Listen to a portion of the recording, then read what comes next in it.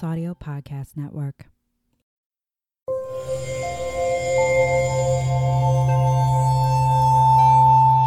Part of the Boundless Audio Podcast Network.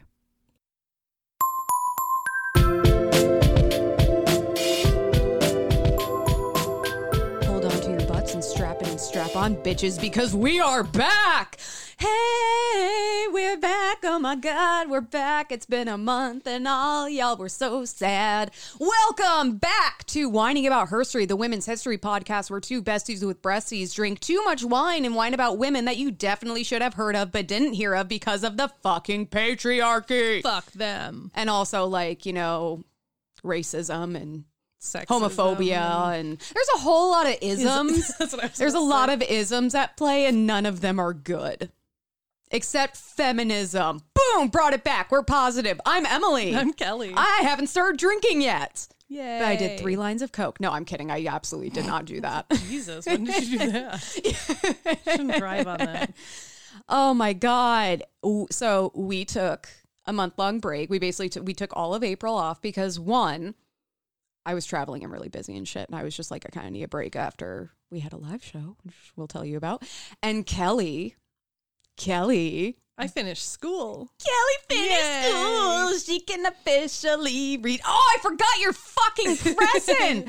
Why did I not? Present? I did, and Aw. I don't know why I didn't bring it. It has been sitting on my kitchen table for entirely too long, but I'm just not used to coming and seeing you here anymore. I know, it's So sad. it's like, I didn't even think of like, is there anything I have to bring for Kelly? No. I almost forgot my fucking computer. You were just like, I'm going to see Kelly. Yeah, That's no, the important thing. I practically left the house with no shoes on. It was excessive. Because yeah, I just was very excited to come and see you. I even was like texting Kelly. I was like, Kelly, I can't wait to see you. She's like, who are we covering? I'm like, I can't wait to see you. She's like, okay, I but meant seriously, to text who are, you back. but and seriously, then like, who are I we was busy covering? at And I'm work. like, miss you. like she's like, Emily, I'm trying to actually get shit done. And I'm like, I miss you. I missed you too. I was basically my dogs when I walk in the door, where I'm just like barking, and it's like, no, I don't care what you're trying to do or tell me. I'm excited and this is happening. Right. I know. I felt bad that I never said like anything back, but That's okay. I know you secretly hate me all the time, so much. every day. So much. Yep. We just pretend to be friends on this podcast. Yeah. We are actually, we're like the Spice Girls, where we were selected from a massive audition of women, and we allegedly had enough chemistry where they put us in a machine and made us podcasters. Yeah. And we're doing terribly She leaves my house and it's like we just don't exist to each other. Oh yeah. Yeah, no. After this stops recording, the eyes go dead. No speaking, and I leave the house. Yep. And I don't slam the door, but I close it very purposely. It's incredibly passive aggressive. It is. How Minnesotan of me. That's why they picked you. Yes. Yeah. They were like, okay, Kelly is intelligent and organized and like has business sense and has her shit together. And Emily just always seems like she's a little drunk. This will be perfect because you always need like the Charlie of the group, like the unhinged one, you know? I need the calm, quiet one that gets unhinged once they start drinking, and then Yes. the one that's just always unhinged. Perpetually unhinged. Oh my God, yes. Well, to celebrate our grand return, we are returning to an old favorite of ours and drinking some sweet bitch. What's up, sweet bitch? Because we're sweet bitches, and so are you. Because we're sweet bitches. Yeah, and also this is a Minnesota wine. I'm pretty sure. Am I? There's no lid on that, and you're Oh like, shit! Is there not? I'm like, hold on. It was a corked bottle. Let Emily. me flip it around. Sorry, I thought it was a twist off. Yeah, I'm like, you didn't spill, but it was dangerously I'm like close. turning it horizontal. Like, let me read this. Oh, actually, sorry. It's from Huntington, New York. I thought it was a Minnesota wine because it was on the same shelf as the Minnesota wines when I went to look for them once, but they were not under the Minnesota wines. It was a Those poor bitches. organization thing. They're trying to sneak in there with the cool people. You know what? North Star Liquor, get your organizational skills together. Although I did have a lovely chat with one of the guys working the counter. Aw. And man, I can't remember if I said something or my card was being weird. I'm like, sorry to be so difficult. You know, that's just who I am. He's like, I'm a middle school teacher. You can't faze me. And I was like, okay, first of all, sir, Thank you. I salute you. Second of all, how sad is that you have to work at a liquor store while you're a fucking middle school teacher? Yeah. Or is it just for the discount? Yeah, it's the discount. Because I would work at a liquor store for the discount. All right, so this says nothing on the back, but it has a picture of like a cute little white wolf on the back. And then like a woman's sultry eyes on the front. It says, sweet bitch, a smooth and fruity Moscato Rosé. And remember, according to the Surgeon General, women should not drink alcoholic beverages during pregnancy. Yes. So I think we should cheers to we're back, we're back, we're back. Da-na-na-na-na-na. Ooh. It was well timed. That was a lovely clink. Very sensual clink. I just have Guess Who's Back stuck in my head now. How's that song go? Guess who's back. Oh my back God. again. Okay, here's how stupid I am. I was trying to think of a song that was like, You we're could have also back, done like and I could not think of one. Whining's back. All right. God damn it! Was I alive in the 90s? I've had these running through my head for the last like week. Was I even alive in the 90s? Clearly, I should have introed today. Whining's back. All right. I will say that song came on when I was walking around the Skyways with Jory one time, and we fucking got down. Oh, no. It was Bye, Bye, Bye. Yeah, it's always and bye, we bye, like, bye. bye, bye, bye, bye, bye. It's Were you amazing. even a girl in the 90s? If I you was- don't know the bye, bye, bye dance, like that, at least that one part of the dance. I know that part. I don't know anything else because I was an aggressive tomboy with an anti-mainstream mother who, when I was like, I kind of like Britney Spears, she's like, Britney Spears is trash. See, Because my mom hated all pop music. I mean, because we were fairly young in the 90s. We were like below. babies. Yeah, we were below that age demographic. But I have a sister who was 6 years older than Yeah. me, who was like right in that age like demographic. But I wanted to be cool like her. And my neighbor across the street, she had a bunch of that stuff. Yeah. But yeah, my mom wouldn't buy me a Britney Spears or NSYNC or Backstreet Boys CD. And then we would also listen to the like oldies station or like the adult contemporary. Like I didn't hear Stacey's Mom when it first came out for a while. Like there's a weren't lot of missing much stuff there. Hey, don't you talk about Stacey's Mom because she has got it going on. She is all that I want, and I've waited for so long, Kelly. Kelly, can't you clearly see? did. You're just not the podcast partner for me. I know it might be wrong, but I want a podcast with Stacey's mom. Do you even know anyone named Stacy? I wish I did. Hey, Stacey's, hit me up. I want to make a joke. Okay, I'm going to find a Stacey. I'm going to befriend her. I'm going to meet her mom and then just start singing the entire song and like do a little sexy dance. It's going to be just fantastic. walk away. Yeah, I will Never never contact them again. I will never see Stacey or her mother ever again. Never. But it's all for the bit because you know what? You got to commit to the bit. Okay. So today we are whining about one woman that I've whined about before, and Kelly's whining about a woman that you haven't heard of before. But as you may or may not have heard of, we had our first live debut at the really Olmsted, well. at the Olmsted County History Center. People laughed, and I was know. terrified no one was going to laugh at the jokes. I My was going to die. favorite part was after I was talking to my mother-in-law who was there, and she was like, I'm so sorry I laughed. And I'm like, no, you don't understand. Like, if you hadn't laughed, I would have died inside, and then I would have stopped talking. Yeah, I was talking with my fella, and I was like, what if I'm not funny when I'm sober and can't swear? Right. What if I'm not funny? Like, Yeah. I was nervous, and then like the first time people laughed at our jokes and our slides, I was like, okay, we got this. Yeah. We settled into it pretty well, but we were invited to perform at the Olmsted County History Center for their closing reception for Women's History Month. They had their super cool display out, which Kelly and I visited before and got to visit again. Yeah. We covered a couple of super local Rochester, Minnesota women who are really important to the Mayo Clinic, which is kind of the only reason anyone knows that our city exists. Never heard of it. It's kind of a big deal. And it was a family-friendly event. And there were several people there who just like come to the History Center events regardless. And the History Center definitely has an audience that's a little older. So Kelly and I were 100% terrified because we're like, we can't drink, we can't swear. And like, what if people don't think we're funny? Right.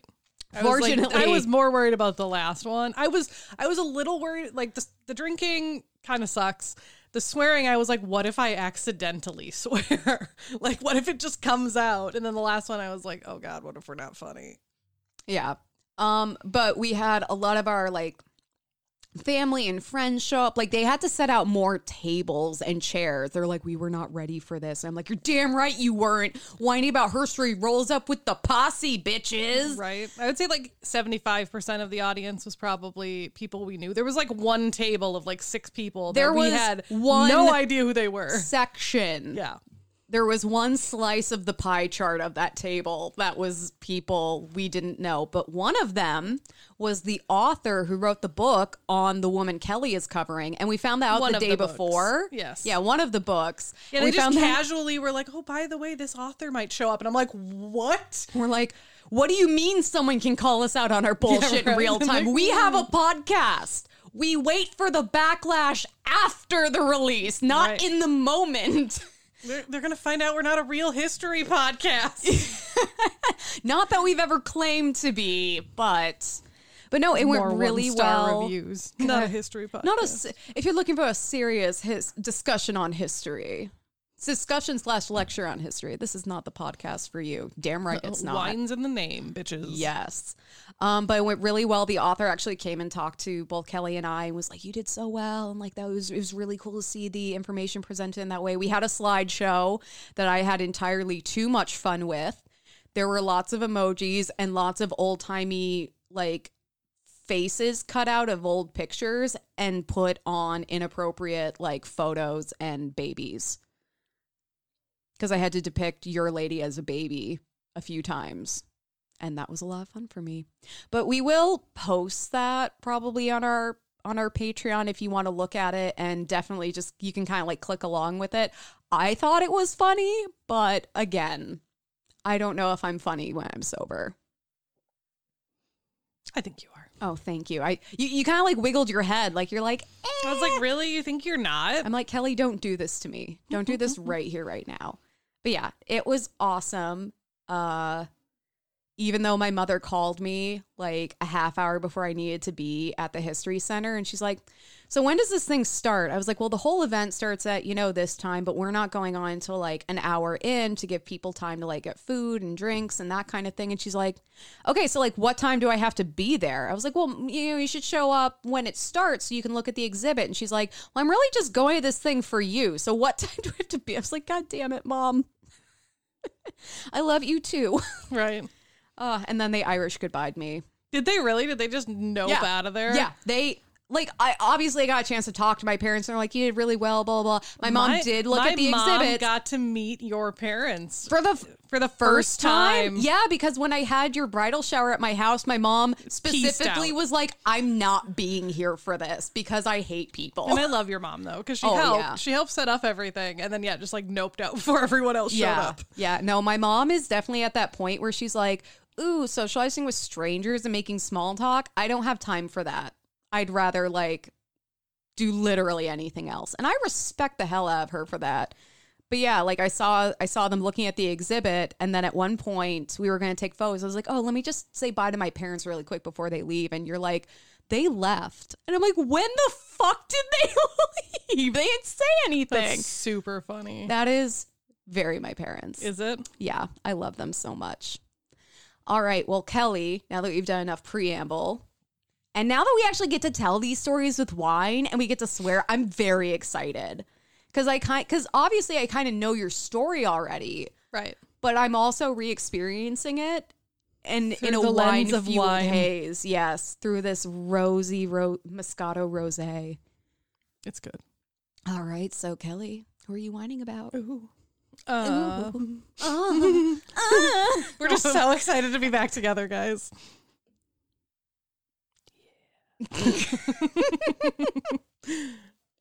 Okay. I am whining about Edith Graham Mayo. Damn right you are. Fuck yeah. I just saw her picture because I had to get my eyes checked out at Mayo. And I passed by that little museum that they have in the Mayo building. And they have like the family photos and everything. I was like, I know that bitch. I that fucking know her. We go way back. We have a secret handshake and everything. That's impressive. Oh, yeah. So Edith was born on February 12th, 1867 on a farm in Calamar Township, Minnesota. It's about 6.5 miles northeast of Rochester, but very close to home. So, like, you pass it when you're going to the cities. Yeah. Yeah. Otherwise, you do not go there. No. That's like not on 52. It's probably like off of 52. I know, but I feel like that's so much of Minnesota and a lot of these like small towns between Rochester and the cities. Cannon Falls has a draw to it, but it's just, you just drive right through.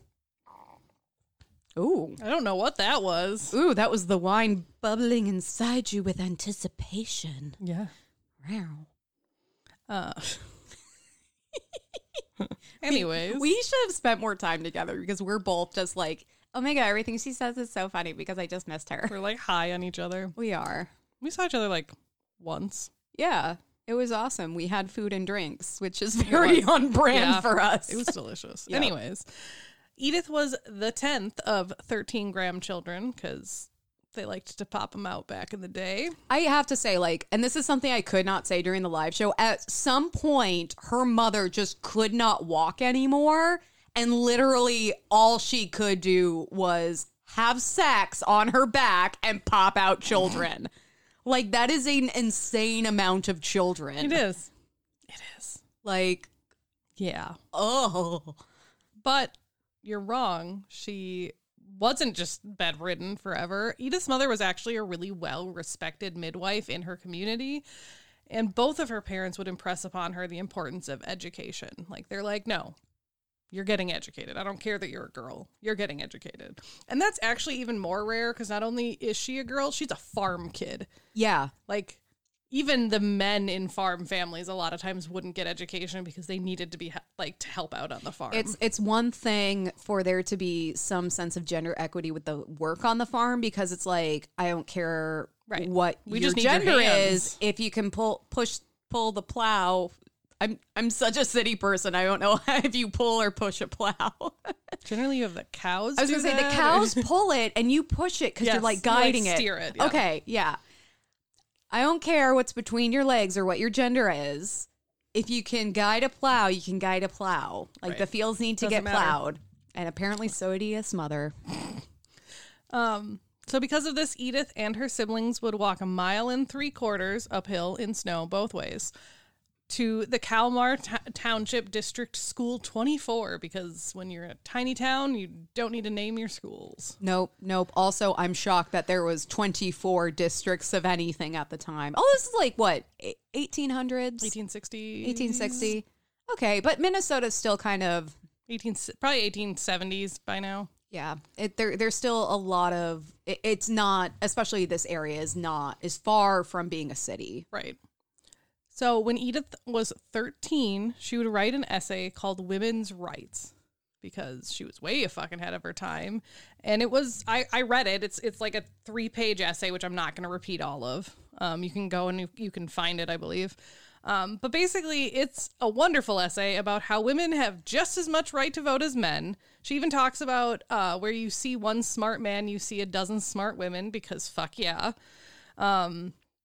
Like, seriously, like, way to throw shade in a paper, 13-year-old Edith. You know what, though? Every kid goes through their teenage feminism phase, and then they grow out of it, and they, become victims of the patriarchy. Right. No, I'm kidding.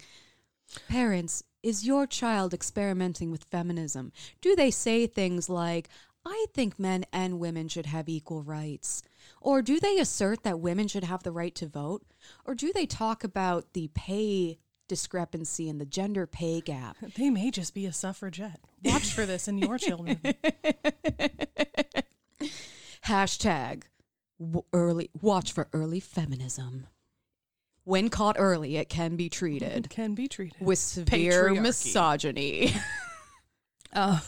She would also go on to discuss how women should be allowed to be president and everything like that. Like I said, young Edith was very much ahead of her time because she would have to wait another 40 years after this essay to see women get the ability to vote. And we haven't even seen a woman president. And here's the thing. I'm not saying that, like, the options we've had have been fantastic. No. And what I'm saying is, like, to have a president who's a woman, like, it's not like, I'm not saying we should have a president who's a woman because she's a woman. I'm saying it is insane statistically that it is the year 2023 and we have not had a woman president. And actually, just in the last, like, 8 so years, a little more than that, because, you know, when Obama was running, we had a serious, like, candidate. Primary party candidate who was running for president who was a woman. Like, that had never happened before. No, I think we'd had women run it for, like, third parties or independent parties, but or they never the became primary too. They never became the primary candidate because Shirley Chisholm ran under the Democratic banner, didn't she? But she was not. She didn't get chosen as their final candidate. Yes. So that's why I'm saying. And then I do think she ran third party. Probably. I'd have to double check my notes. The Dems weren't ready for her yet. No. They still aren't, which is sad. So after completing her education in good old Olmsted County, that's the county we're in. Olmsted! She would go on to teach in that area until she was around 20 years old. It was then that Edith, her sister Dinah, and her friend Alice McGaw, as well as another friend, would all go to study nursing together and would apply at the Chicago Hospital for Women and Children. Spoiler alert, they got in. They were going to go be nurses. One of the few things women could do at the time. Edith's like, well, I already taught, and that was fine, but I'm ready to do one of the other 3 things women are allowed to be, which is a nurse and then a mother and wife. Right. She's like, I got time for that later. It's the ultimate holy trinity of womanhood. Right. Nurse, teacher, mother, wife. Which I know Maybe is it's 4. wife, mother. Here's the thing. I know that's technically 4, but, like, the way we do it, the Catholics, you know, Father, Son, Holy Spirit. Yeah. We don't say ghost anymore. That's too. I still say ghost. That's too spooky for us. We got to make it all. I like to be spooky. Fun. I do too, which is why I was so disappointed. I was like, why don't we say ghost? Because I'm reading all these ghost books, and it's like, well, because, you know, spirit is more spiritual. I'm like, that's dumb. There's ghosts in your blood. Let's do cocaine about it. I don't know.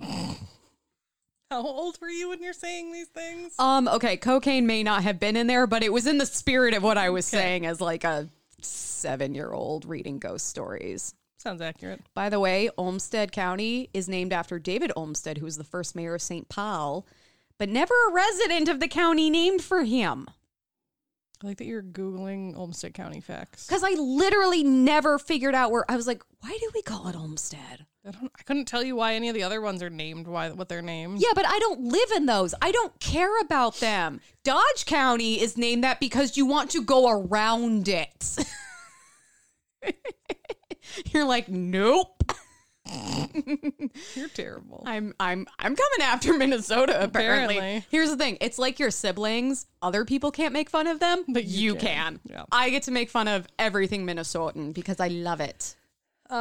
So leaving home must have taken a lot of courage for Edith, Dinah, and Alice and their friend, because not only are these girls going away from home, which women rarely did in those days, unless they were getting married and moving in with their husband, but they were going from, you know, Kalmar Township, so small that it's not even like a proper town or city, to Chicago.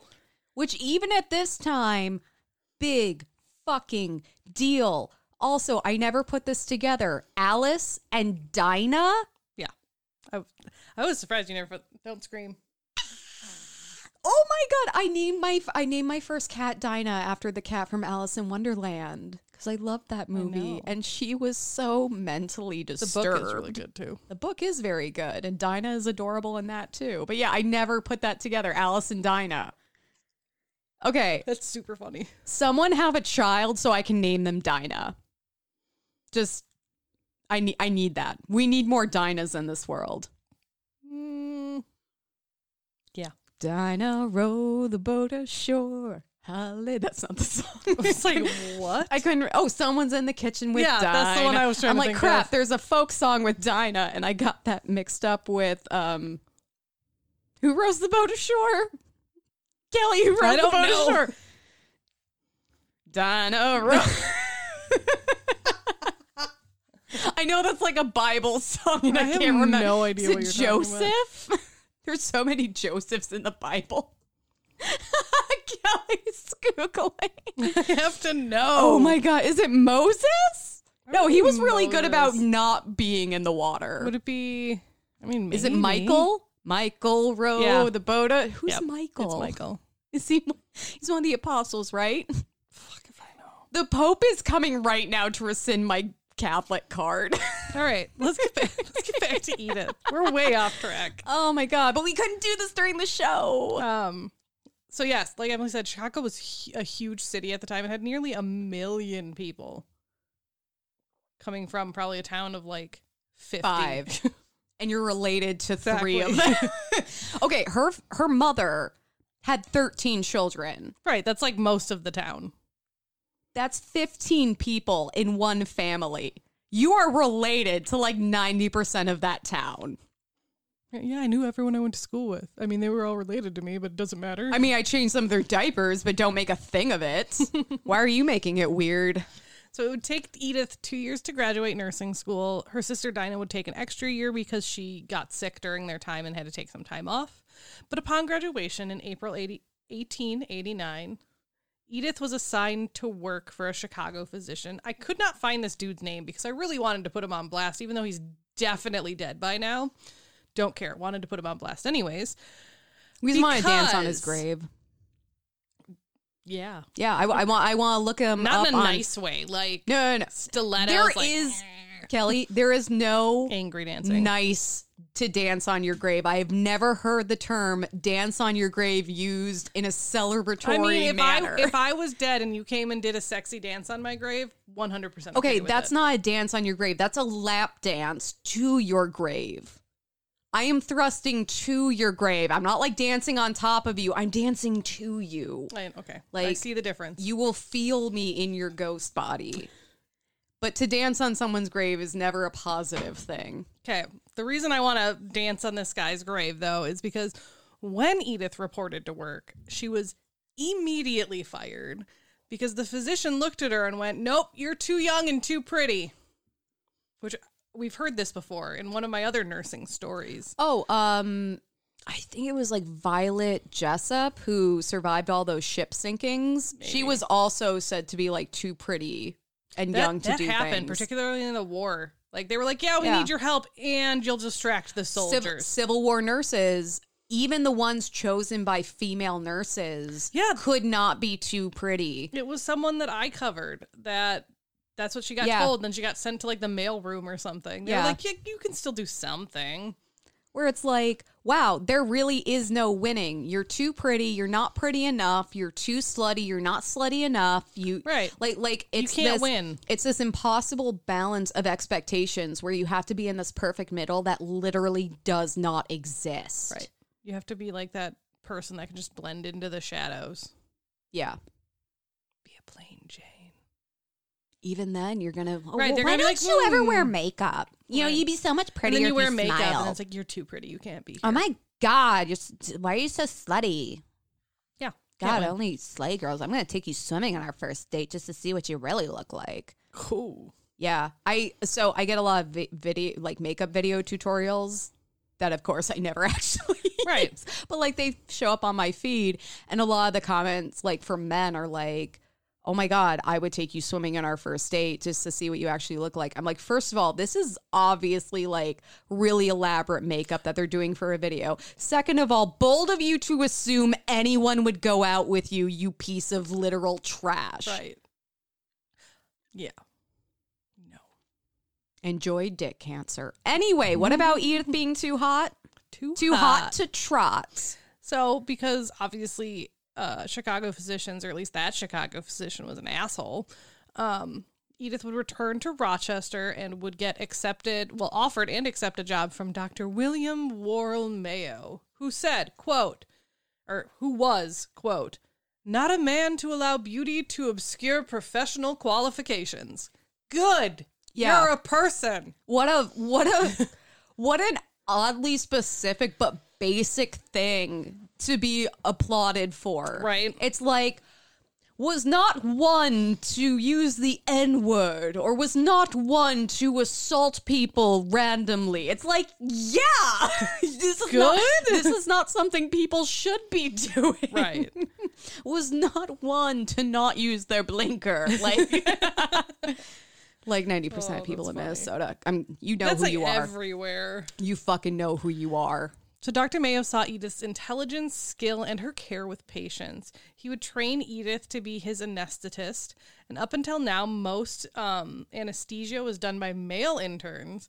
However, because they were like doctoral interns, not like nurses or anesthetists, because back then, the distinction was gray. But these interns would keep getting distracted because they'd want to watch what the doctor was doing to learn it, instead of paying attention to the patient and making sure they're still under anesthesia for this horribly painful procedure. But tell me again how smartphones are distracting us and destroying society. Yeah. This is just who we are, people. Also, can you imagine you're hovering over someone's face, making sure they're anesthetized, and you're like peeking over at their open chest cavity, like, and then the person like heart? starts to wake up. You're like, oh shit. It's worse than getting caught texting in class, where it's like, oh, someone might actually die right now.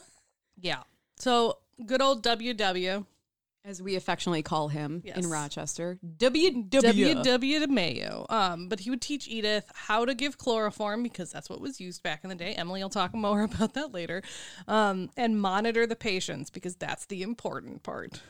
The past is a nightmare. She would soon excel at this work, and just in time for the St. Mary's Hospital to open in September 30th, 1889, providing, at the time, state-of-the-art facilities for the growing surgical practice of the Doctors Mayo. So basically, the doctoring went on inside. That's what they mean by state-of-the-art in the 1800s. Yes, exactly. You have to come to the hospital. The hospital does not come to you. Yes, which actually WW... So all of them did, all three of them. They all made house calls, but WW, he had many careers throughout his life before he became Dr. WW. And yeah, like the idea of Rochester, like having a proper hospital was just not a thing. But lucky for us, we had a horrible tornado that ripped through here and killed a bunch of people. Emily's just cutting into my story. Do you talk about the tornado? I forgot. I'm sorry. I have this whole little section in the next part that says, for those of you who don't live in Rochester and don't know the Mayo Clinic. I also talk about WW. So William Worrell, or WW Mayo, was originally from England. Yep. But he didn't have one of those posh accents. Maybe he talked he like, did. oh, I'm going to have to cut your leg off right there. What? Here's a nip of brandy for you. Lie back and think of England, don't you know? God, we're going to get canceled for that. Hey, tell me it's not true. So he came to the U.S. and originally worked at Bellevue Hospital, and then would move around several times. He basically just was like, I'm going to do whatever I want. And he would eventually settle in Minnesota for what he would call a healthier climate. Clearly he came here like in the summer, because winter is not a healthier climate. No, and then it snowed and he physically could not leave. Right, he's and like, then shit. And then by the time everything melted, he felt too stupid to admit his horrible by that point mistake. he had Stockholm syndrome and was just like, it's great here. It wouldn't be so bad if it weren't for the wind. Yeah, that's a thing.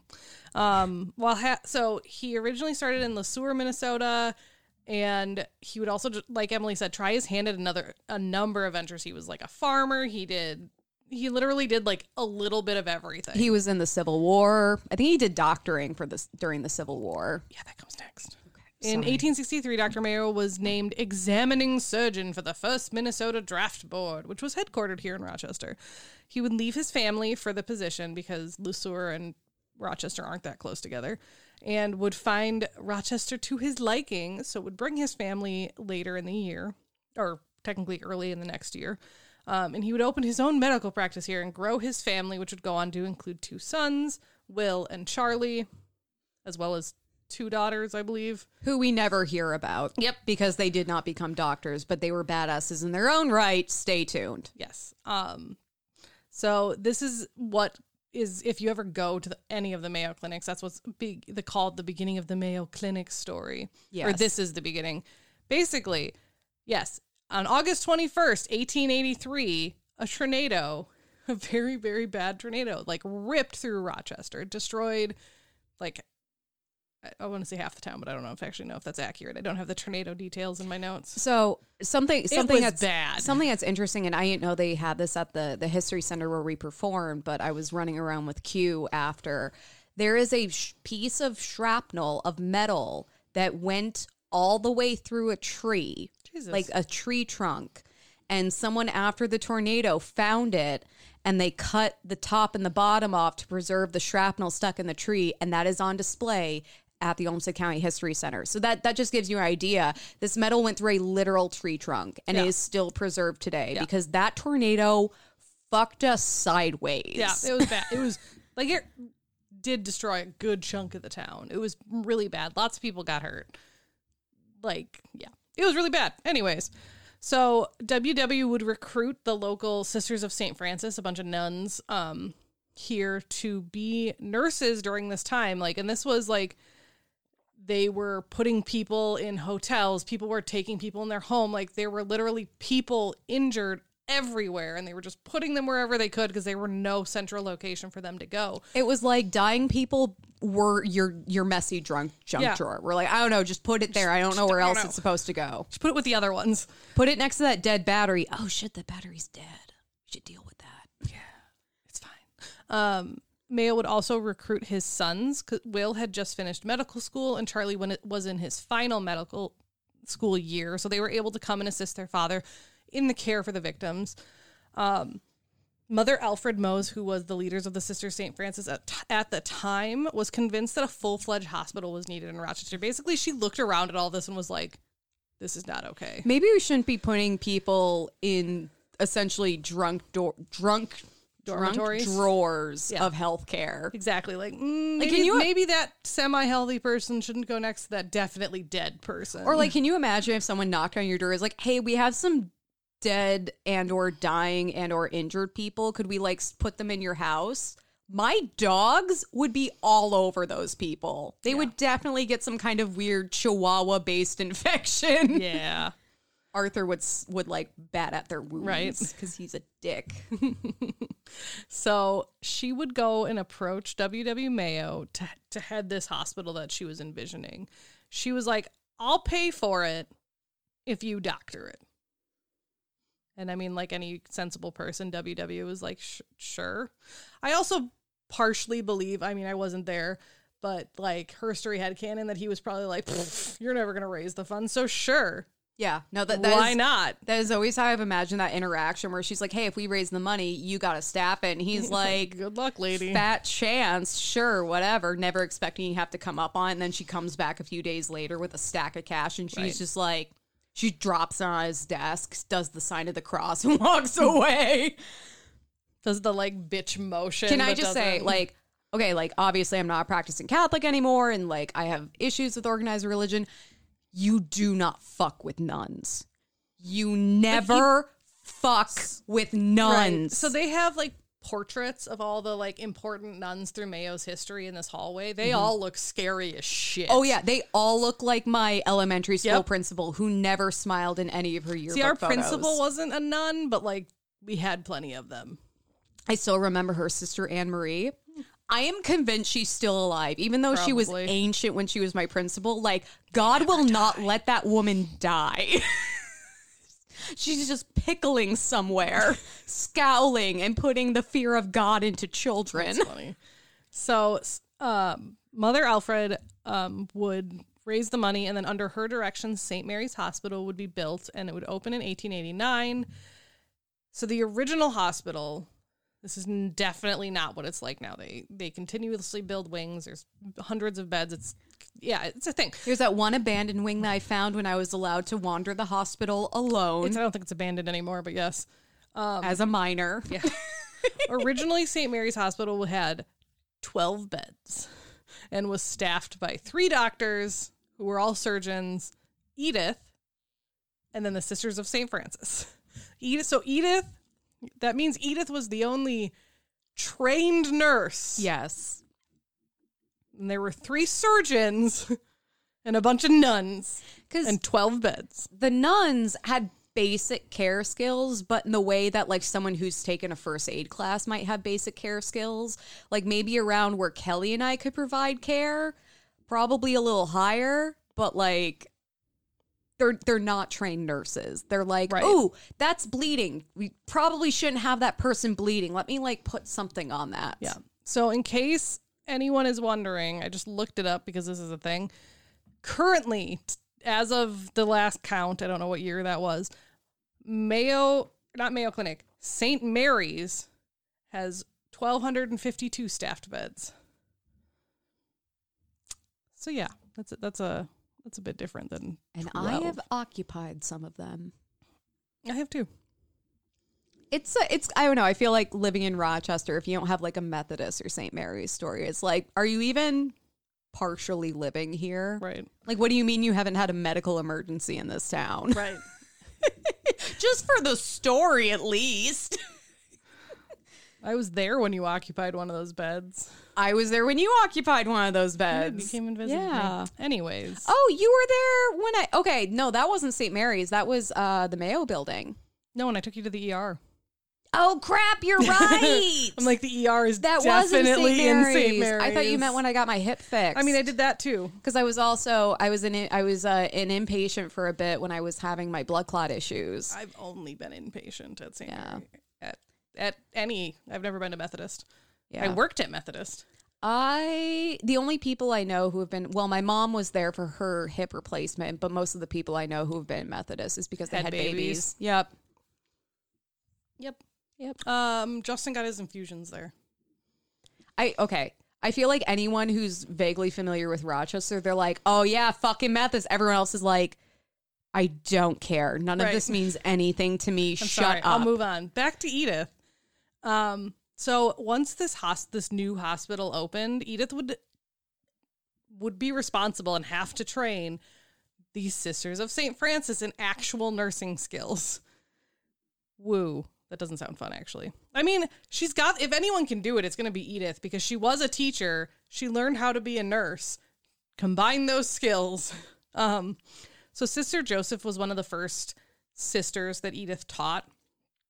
And she had originally been a school administrator, but then, Mother Alfred was like, hey, we need your guys' help. And this is when Edith discovered some road bumps in helping sisters become nurses. Yep. So this is like Sister Act instead of Whoopi Goldberg teaching the nuns to like let loose. This is Edith teaching the nuns to like provide medical care. Yeah. So one of the first patients Sister Joseph and Edith saw together was a man who was injured in a way that he needed to be completely undressed to make sure that they could catalog all of his wounds. It definitely was not an unfortunate masturbation accident. I was thinking like unfortunate farm shrapnel accident. I don't know why. Definitely not a masturbation accident. We want to be very clear on that. We are not in any way suggesting that this gentleman did anything to his penis sexually that could have resulted in injury. Again, things I could not say during the live show. Right. So having to see a naked man, Sister Joseph could just not. She was like, fuck this shit, except she probably didn't swear. And she just like did not know what to do. So as Edith and the doctors went to work on this now naked man, Sister Joseph was like, nope, and just like faced a corner and was like, I'm just going to pretend that it's just me in this corner and God. Yeah, she literally put herself in a corner. She was like, I'm too embarrassed to deal with this. Yeah, she's doing the sign of the cross, saying her Hail Marys, being like, oh, Lord, I've seen a penis. I'm so sorry. Oh, Lord, I can't believe it. I don't know why she's Irish. Hey, you don't know. You don't know. No, hold on, let me Google. No, I'm kidding. I was very proud of these slides, by the way. Afterward, Sister Joseph would tell Edith, like, I can't do this. Like, nope. I can't be dealing with all these dudes and their weird masturbation accidents. Allegedly. I can't deal with the penis. But Edith persisted, knowing that the nuns would make good nurses if they can kind of get past that modesty. That sense of shame. Right. That's so great with the Catholics. It's so deep. Exactly. So Edith would really just impress upon them that, like, this is important work. People need your help. Like, you're doing good deeds. It's fine. If Jesus can Adam and Eve were naked. If Jesus can bandage lepers, you can look at a penis. Right. I would rather bandage lepers. I Did I say leopards? I would rather bandage leopards. So. I would also, like, if they're properly Right? sedated. I'd be like, oh my God, you're so soft. I know. I would just cuddle it. Like, I will The bandage you leopards, with my body. not the leper. No. I mean, hey.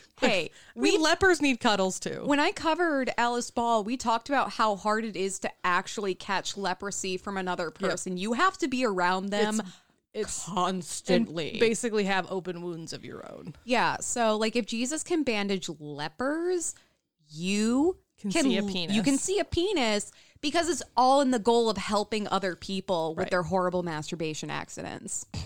So after training all the nuns, Edith would return to her role as hospital anesthetist and WW's like personal nurse and secretary. Soon, Edith would be seen in the company of one of the younger Mayos. Her and Charlie, the youngest actually. The youngest The son, youngest at son, least. yeah. Yeah. Of the three Mayo men. Can I just say those two generations? So when I was making these slides, you know, I used existing photos or graphics and just pasted Charlie and Edith's head on them. Yeah, how hard is it to find just Charlie? Not hard. His headshot is literally everywhere. I didn't Google him. Okay, well, because it's not his story. But my dog is named Charlie, and I was very close to just using his face. But I was like, let's be a little professional. let's slightly professional, because there are people here who don't know my dog and won't find that adorable and charming. But if you want to, just you should picture, have snuck it in once, just once. if you want to, just picture Charlie Mayo as a fawn-colored chihuahua who just looks adorable and wants to love you. I'm not so sure on that second part. He does. He wants to love you. That's why he barks at people. Aggressive. He wants to love you in such an aggressive way where people come into my house and he's barking at them because he's like, sit on that fucking couch so I can get in your lap, you goddamn monster. And then whine at you. Yeah, so you'll love him. Anyways, so Edith and Charlie were enjoying one another's company outside of work. They would ride bikes together, go on picnics, hayride, and ice skating. All I can think of is Emily put this really funny picture of like people doing this really intricate ice skating dance with their faces on. It's so funny. Like one of the people was bent in half backwards, and I actually adjusted the faces appropriately. So, and here's the thing: Edith and Charlie's faces in these photos, stoic. They're very stoic. So imagine their stoic gray faces pasted onto a bunch of stock photography of people going on hayrides, picnics, and figure skating. Yeah. It was amazing. And if you're a patron, I will upload this PowerPoint just so you can see my majesty. No. I'm going to upload the full video. The audio is trash, but you can see... You can see it in all its glory. I like timed the clicks comedically. I was so bad though. Because I think I double clicked twice and then I was like, fuck, this is the wrong slide. It's okay. It's okay. I didn't say fuck though because I wasn't allowed to. Yeah. Because we're professionals. So, God damn it. Yeah, right. When Charlie would travel, which was often, he would write Edith friendly letters. Porn. He'd write her porn. 100% porn. Or he was just like too shy, so they were like the exact opposite of porn. It was just like, hello, the sun is out. Goodbye, Charlie. No, it was 1800s porn where like today we would think it was really romantic, but back then it was like blooming. I can think of another flower that blooms, you know, but like it was the most beautiful but smutty as shit, where it was just like, but we read it and we're like, the fuck is this shit? we're like, wow, that's really beautiful. You know what's funny? I read A Portrait of Dorian Gray, written by Oscar Wilde, a famously gay author. Yep. And the male characters, the way they speak to each other in that novel, I'm like, it's very romantic. It's very flowery. So I talked to my mom about it. I wasn't like off put, but I was like, right. Hey mom, you're familiar with this book. Everyone in it is gay, right? And she's like, honey, that's just how they talked back then. And then I found out, I'm like, no, everyone in that book was super gay and I loved it. And mom, stop trying to make them not gay. But yeah. Beautiful, beautiful pornetry. Pornetry. Pornetry. I like that. That's what we call it. So in 1893, Edith and Charlie would go to a church supper together where this church was hosting an event where basically they were stealing a Mardi Gras tradition where there was a hidden ring and a cake instead of a baby. That's also it's a tradition in a lot of different things. I was going to say, like, there's a Mexican king's cake similar. Yeah. That's what the Mardi Gras is too. Yeah. It's called king's cake. It's a lot of Christian influences. I wonder how that happened. Maybe it's actually the pagans. Go pagans, go pagans. It's your Christmas tree. It's your Christmas tree. So basically, whoever found the ring would receive like a blessing. From who? Don't know. Anyways, so no one at the event ever claimed to find the ring. So I'm sure people were just like, either who the fuck stole it or who the fuck made the cake and didn't put the ring in there. Who swallowed it? I'm sifting through feces right now. Line up right outside the Porta John. Here's a sieve. Okay, all I have is a colander. Make do. So later that night, Charlie would use that ring. So there's differing stories. Because a lot of the stories I read said that it was the ring from the cake, but then at the place, they said it was a different ring. That he found the ring, but it was a different ring that he proposed with. Like, unknown. Either he took the ring from the cake, period, like before it was baked into the cake, or he happened to find it and then pocketed it. I believe that he planned this. Because Charlie, 100%. there's no way this dude who, actually. He probably went in and was like, hey, I want to propose to my girl. Can you not put that ring in the cake? And they were probably like, sure. And he's probably like, one of you can keep it. And they were probably like, sweet. So actually, I was just about to say, there's no way that a man who cuts open other people for a living wouldn't think this through. But that is exactly what a man who cuts open other people for a living would do when it comes to a romantic situation. They would just be like, oh, fuck, I don't know, Here, oh, thank God I have a ring in this pocket. I haven't worn these pants in 10 months. Hey, bitch. So the pair would later get married. Charlie would propose, whether using some ring, a ring. Which is now on display at the Olmsted County History Center, which we affectionately call the cake ring. Yep. She would later give him a cock ring. It's just polite. Fuck yeah. Yeah. Cake ring, cock ring. We're so close. That's what he would write about in his letters. Like, I really want this ring. Yes. And people are like, oh, you guys want to get married? And he's like, sure. He just constantly used ring imagery, like a ring of light around the sun, a ring of daisies, and the whole time he's alluding to a sea ring. Yeah. You go, Charlie. You go, Charlie. Sea ring.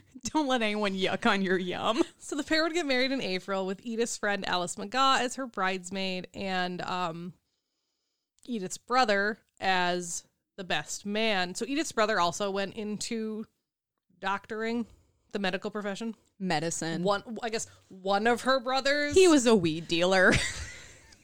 No, I think he actually ended up working at Mayo. As a weed dealer.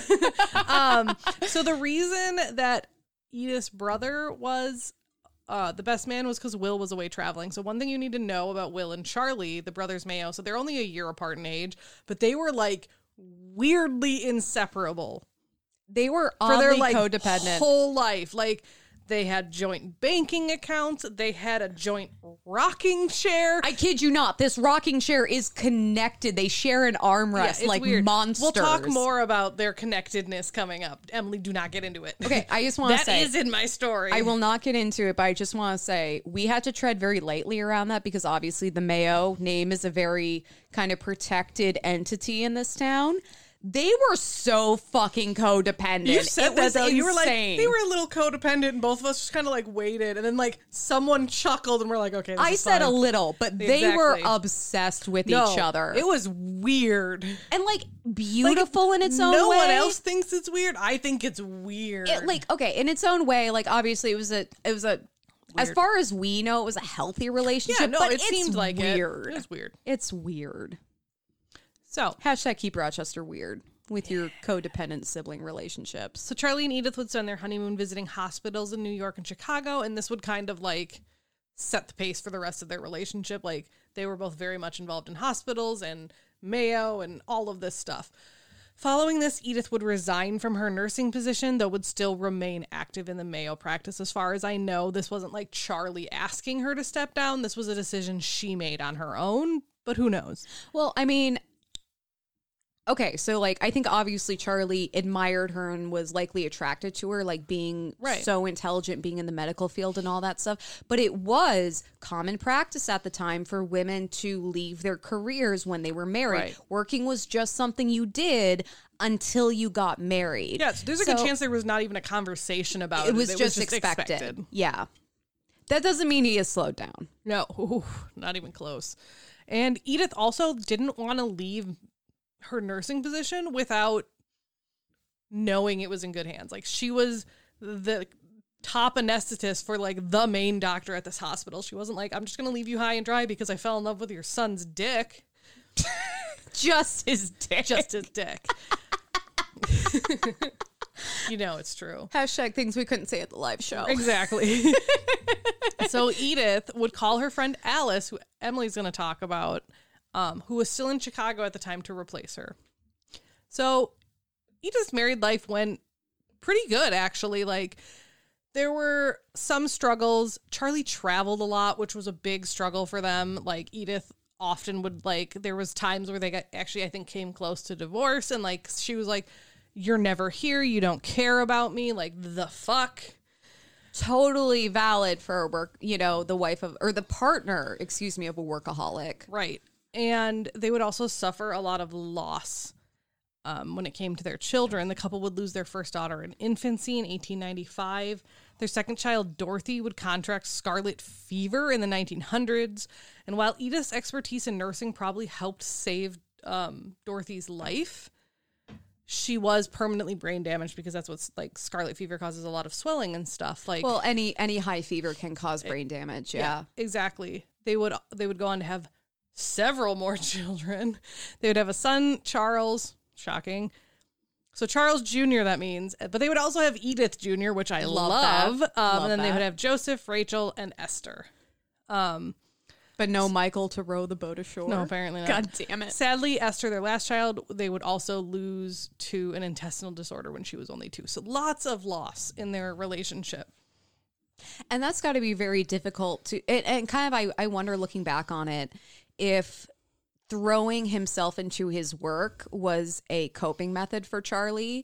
Like I think he travel. Always did it. That's what their dad did. Well, and I think he would have done that regardless, but I can see that because this is what he knows. This is what he knows how to do. This is an area where he feels a sense of control because he has this knowledge versus my children are dying. And I don't know what to do. And I can't do anything. So let me go out here. First of all, separate myself from the physical location that this is happening and put myself into fixing other people's problems while Edith is the one who's left to, you know, take on a lot of these domestic duties.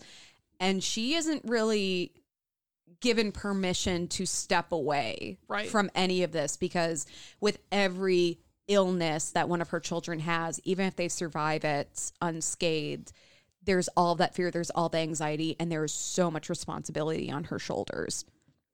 And I'm not saying either of them had it worse. I'm also acknowledging Charlie's coping was totally valid and natural, but that's just gotta be so hard on a marriage. Right? Like, I can't even imagine, but yeah, anyways. So while they had some dark days together, they were still pretty much living the good life. She and Charlie would live next door to Will and his wife Hattie. Like I said, codependent relationship, and their children as well. So when they first married, they all lived in one house together. It was called the Yellow House. Eventually, Charlie would, as you know, both families were growing, Charlie would move next door. He would build basically the exact same house next door, and it was called the Red House because creativity. Guess what color it was? Exactly. And when both houses were built and the families were living happily in their own houses, the brothers were like, hey, let's build a tunnel and connect our houses. And the wives were like, fuck no, you're not. Brother tunnel. Yeah, the wives were the wives were literally like, no, we never see you as it is. You are not doing that. And when we talked about that they still shared bank accounts, I just want to be clear. These 4 individuals shared bank accounts. 4 adults. These 4 adults, 2 of whom are married to each other. Like they all, this 2 families shared a bank account. Yeah. Because these brothers could not Separate it. have a bank weird. account. Like we talk about like cut the cord. Like I don't know what this is. Right. So Charlie loved to entertain, and as a doctor, he would entertain a lot of different people. And Edith would keep a well-stocked pantry. And at the beginning, particularly when they were living in the Red House before they like had staff and like stuff like that, Would upgrade. Right. Edith would, be a really good homemaker as well as like being an active part of the conversation and like all of that stuff. She was incredibly intelligent. And as the medical center grew, so would Rochester. People were coming to work, to study. Relatives of patients are coming into the city.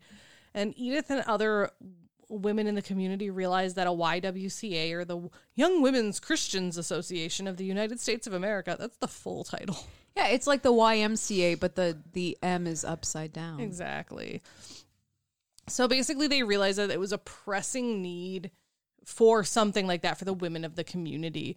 And so Edith and her friends worked until this was a reality and helped organize the YWCA within Rochester and helped run it with other women in the community. Edith also knew that, women were coming into a strange town if they were coming if they were the wives of doctors or fellows or any of those people that were coming to Mayo to not maybe stay permanently, but to be here for like a year or 2 and then leave again. She realized that, hey, like that can get really lonely. Like I went away to nursing school and I only had the friends I brought with me. Like, well, and she was lucky to have those exactly. friends. So she would organize the wives of all these people into the Rochester Magazine Club. I always want, I don't know why she picked that name, but that's what she picked. I wonder if like magazines were a bigger deal at the time. I think they were. Like if you think about like salons back in the day, you always see people like reading magazines. Yeah. So that's maybe why. I mean, here's the interesting thing about that is that even in Rochester today, that is still... Yeah, there's like the women's magazine. There's all of them. But just the idea of like people following their partners who are doing a residency or a stint at Mayo, that is still very much the environment that we're living in. And like my fella has a bunch of friends who like they're from out of state, they're from out of the country, and they have colleagues and friends who are from out of state and out of country who are just here for Mayo.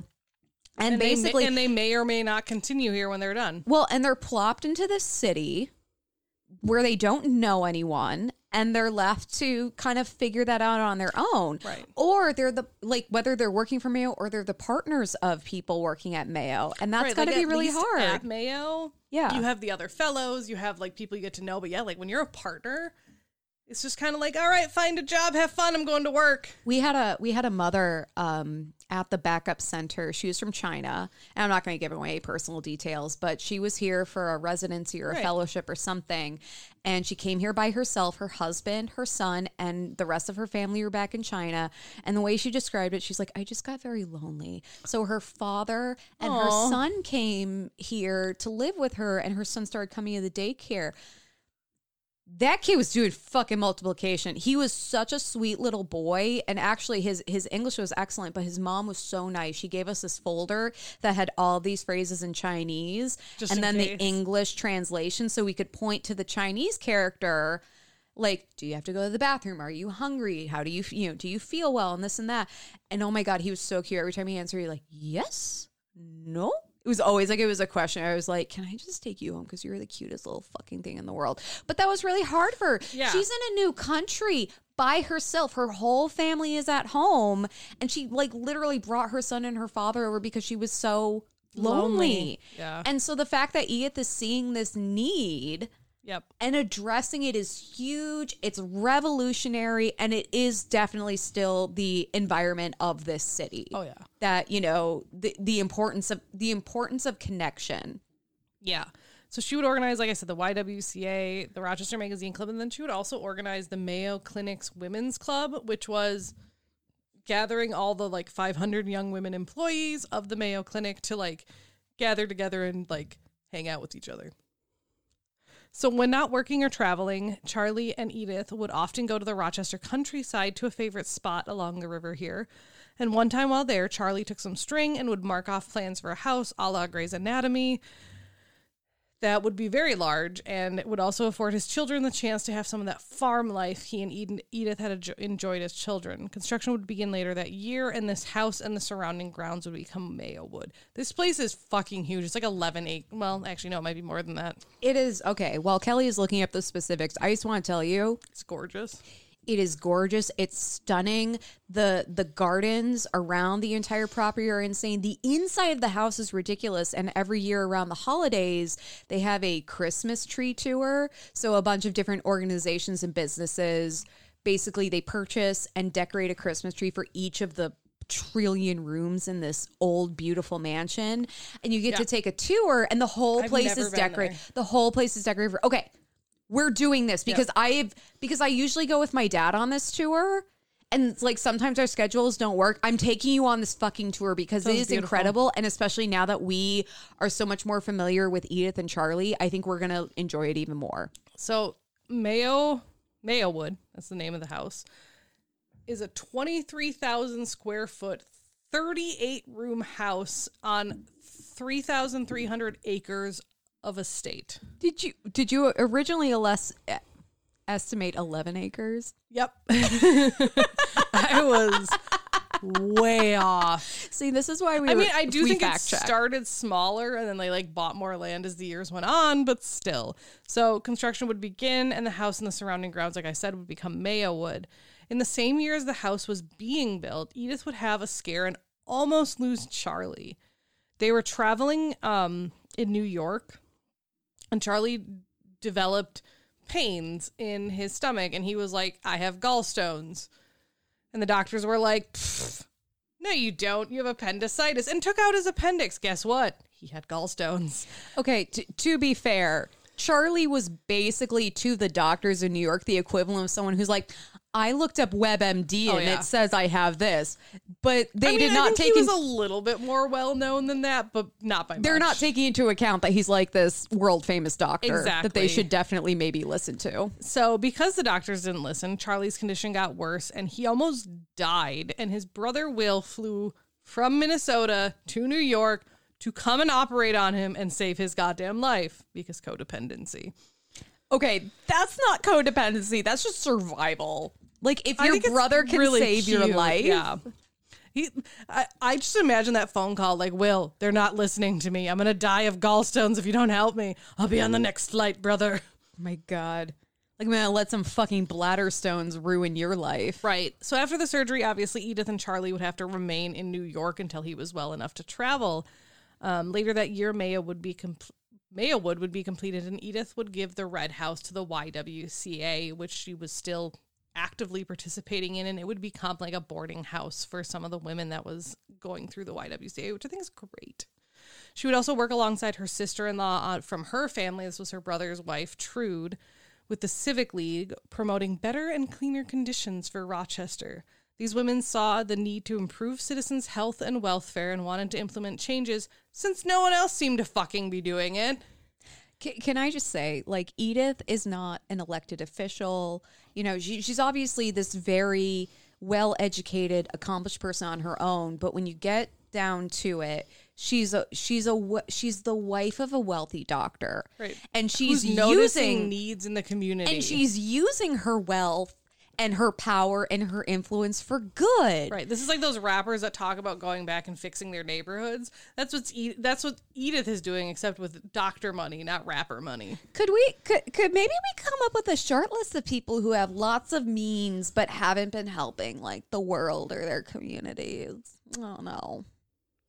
Like 5 people. Just a few. Yeah. Just a few. Whoever comes to mind, you are correct. Listener. Right. So the Civic League would do a lot in Rochester. And these are things that, like, when I list them, you're going to think they're super weird and, like, asinine. But they didn't exist before Edith and the Civic League brought them. Well, they might have existed elsewhere, but they didn't exist in Rochester. And some of them didn't really exist at all.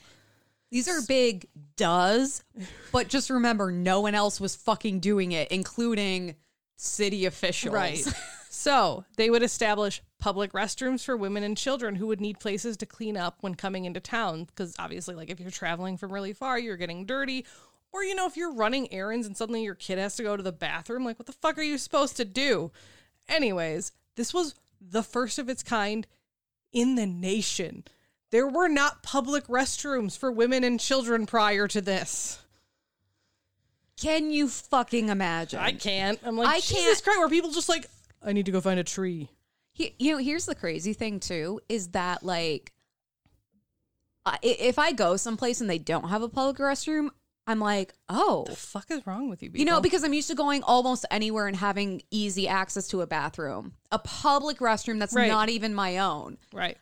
But the fact there weren't public restrooms. It's so weird. And traveling was so much worse back then. Right. Like, I loved getting off a plane and going to the bathroom. Like the first thing you do when you get off a letting my plane. bladder flow and, like, taking my pants off and just, like, feeling my body not in a plane seat for a minute. That is an amazing feeling. Can you imagine coming, like, in on a donkey? Or a carriage. Or like covered, how a covered shitty. wagon.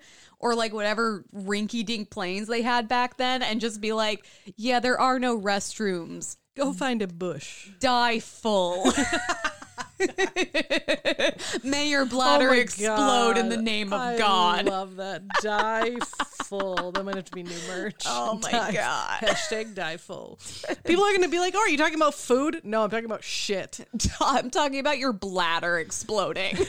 So they would also establish a free kindergarten, hire visiting nurses, hire a school nurse, create cooking classes for the general public, and assign a health inspector. That's right. Rochester didn't have a health inspector at the time. Can you imagine not having a school nurse? Also, all of these things are predecessors to any sort of Minnesota public health department or school nurse program. 100%. Yeah. Like, yeah, can you imagine not having a school nurse? Like, how weird is that? So, hey, folks, when you're trying to drag your partner to that cooking class and they definitely don't want to go and you're like, but it'll be fun. Think of Edith. In the positive or the negative, we can thank Edith for that. So in 1912, the Scarlic? What is Scarlic? Oh, it's like when you eat too much garlic. Oh, no, there's no such thing.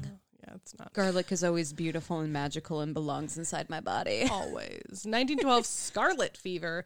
This was when, like, it was starting to I've had too much wine. Reach epidemic levels. And Edith was obviously very passionate about this, with her child having caught it and gotten, you know, Had long-term side effects. I was going to say brain disorders. And I'm like, that's not quite right. I mean, she had brain damage. She has developmental Damage, disorders that's the word I was looking due for. to scarlet fever.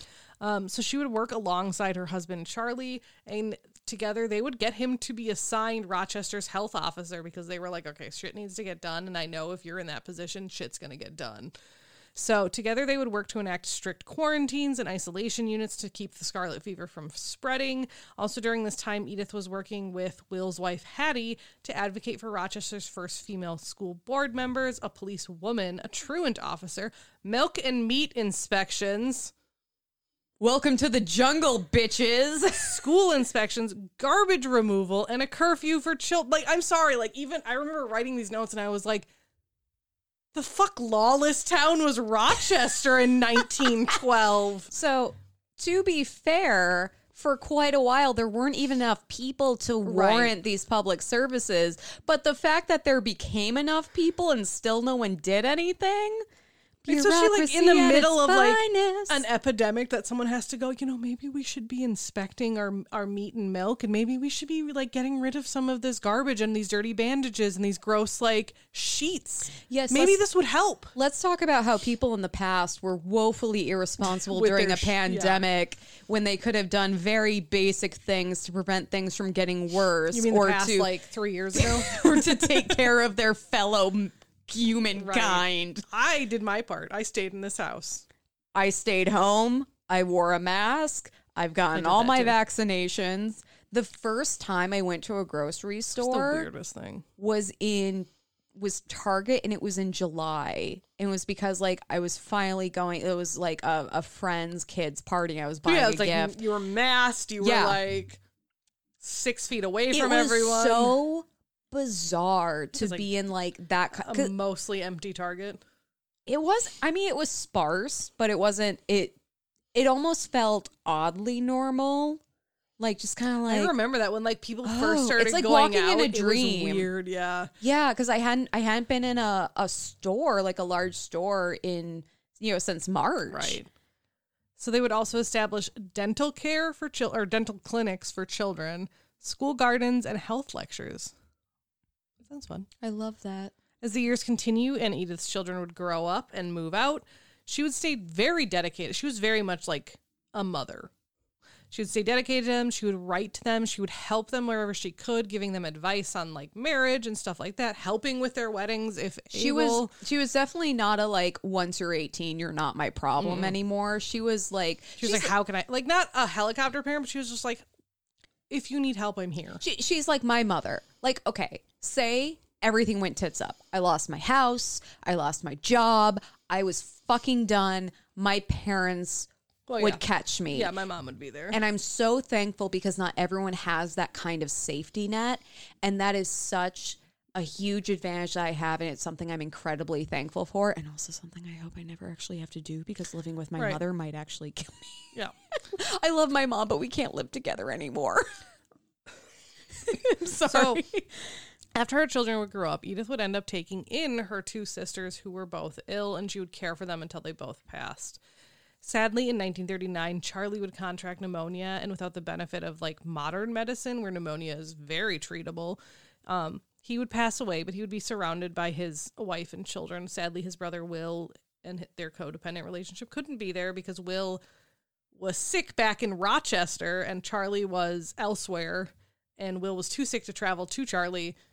And that's actually very sad. Like, yes, they're codependent. Yes, it may or may not have been healthy, but I'm like, that is so sad. So Charlie passed, and then I think it was just a few months later, and Will passed. That genuinely fucks me up because Will and Charlie have been like side by side throughout their lives. And we joke about the codependency, which is valid, but also they had this really strong relationship, and Will even saved Charlie's life. And because this is mainly Edith's story and Charlie was Edith's husband, we don't even know if that was reciprocated.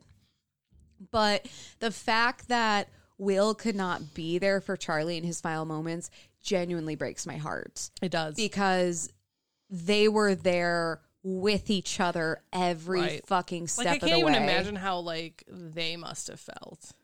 Yeah. Particularly probably Will, that's like, I'm too sick to go see my brother. Yeah. And then he dies. And do you think Charlie just kind of kept weighing like, oh, maybe Will's going to I don't think so. I think it was probably like he probably knew Will was sick and he was probably like, no, don't travel. Like, don't make yourself worse. Such a doctor. Right. But like, you hear about those stories of people who hang on until everyone said goodbye and just. I don't think so. I don't know that. We will never know. Well, you hear about those stories, and I just think of like how badly Will must have felt. And like, I'm sure Charlie felt very loved, but just the fact that they had such a close relationship and Will couldn't be there really sucks. Because obviously one of them had to go first. One of them had to be there for the other, and that just didn't happen. Right. And there's one opportunity for that to happen. Right. One of them gets to die first, and that only happens once. So that's, I don't know, that's just so sad. So obviously the loss of her husband would have a very strong impact on Edith, but she would keep doing what she do best. She would fully embrace her role as a mother, grandmother, and community leader. In fact, just a year after Edith passed, not Edith, Charlie passed away, Edith was named Mother of the Year by the Golden Rule Foundation. She would receive a telephone call from New York with the news that she had been selected as the 1940 National Mother of the Year. And she would respond with, "Why, I've never done anything."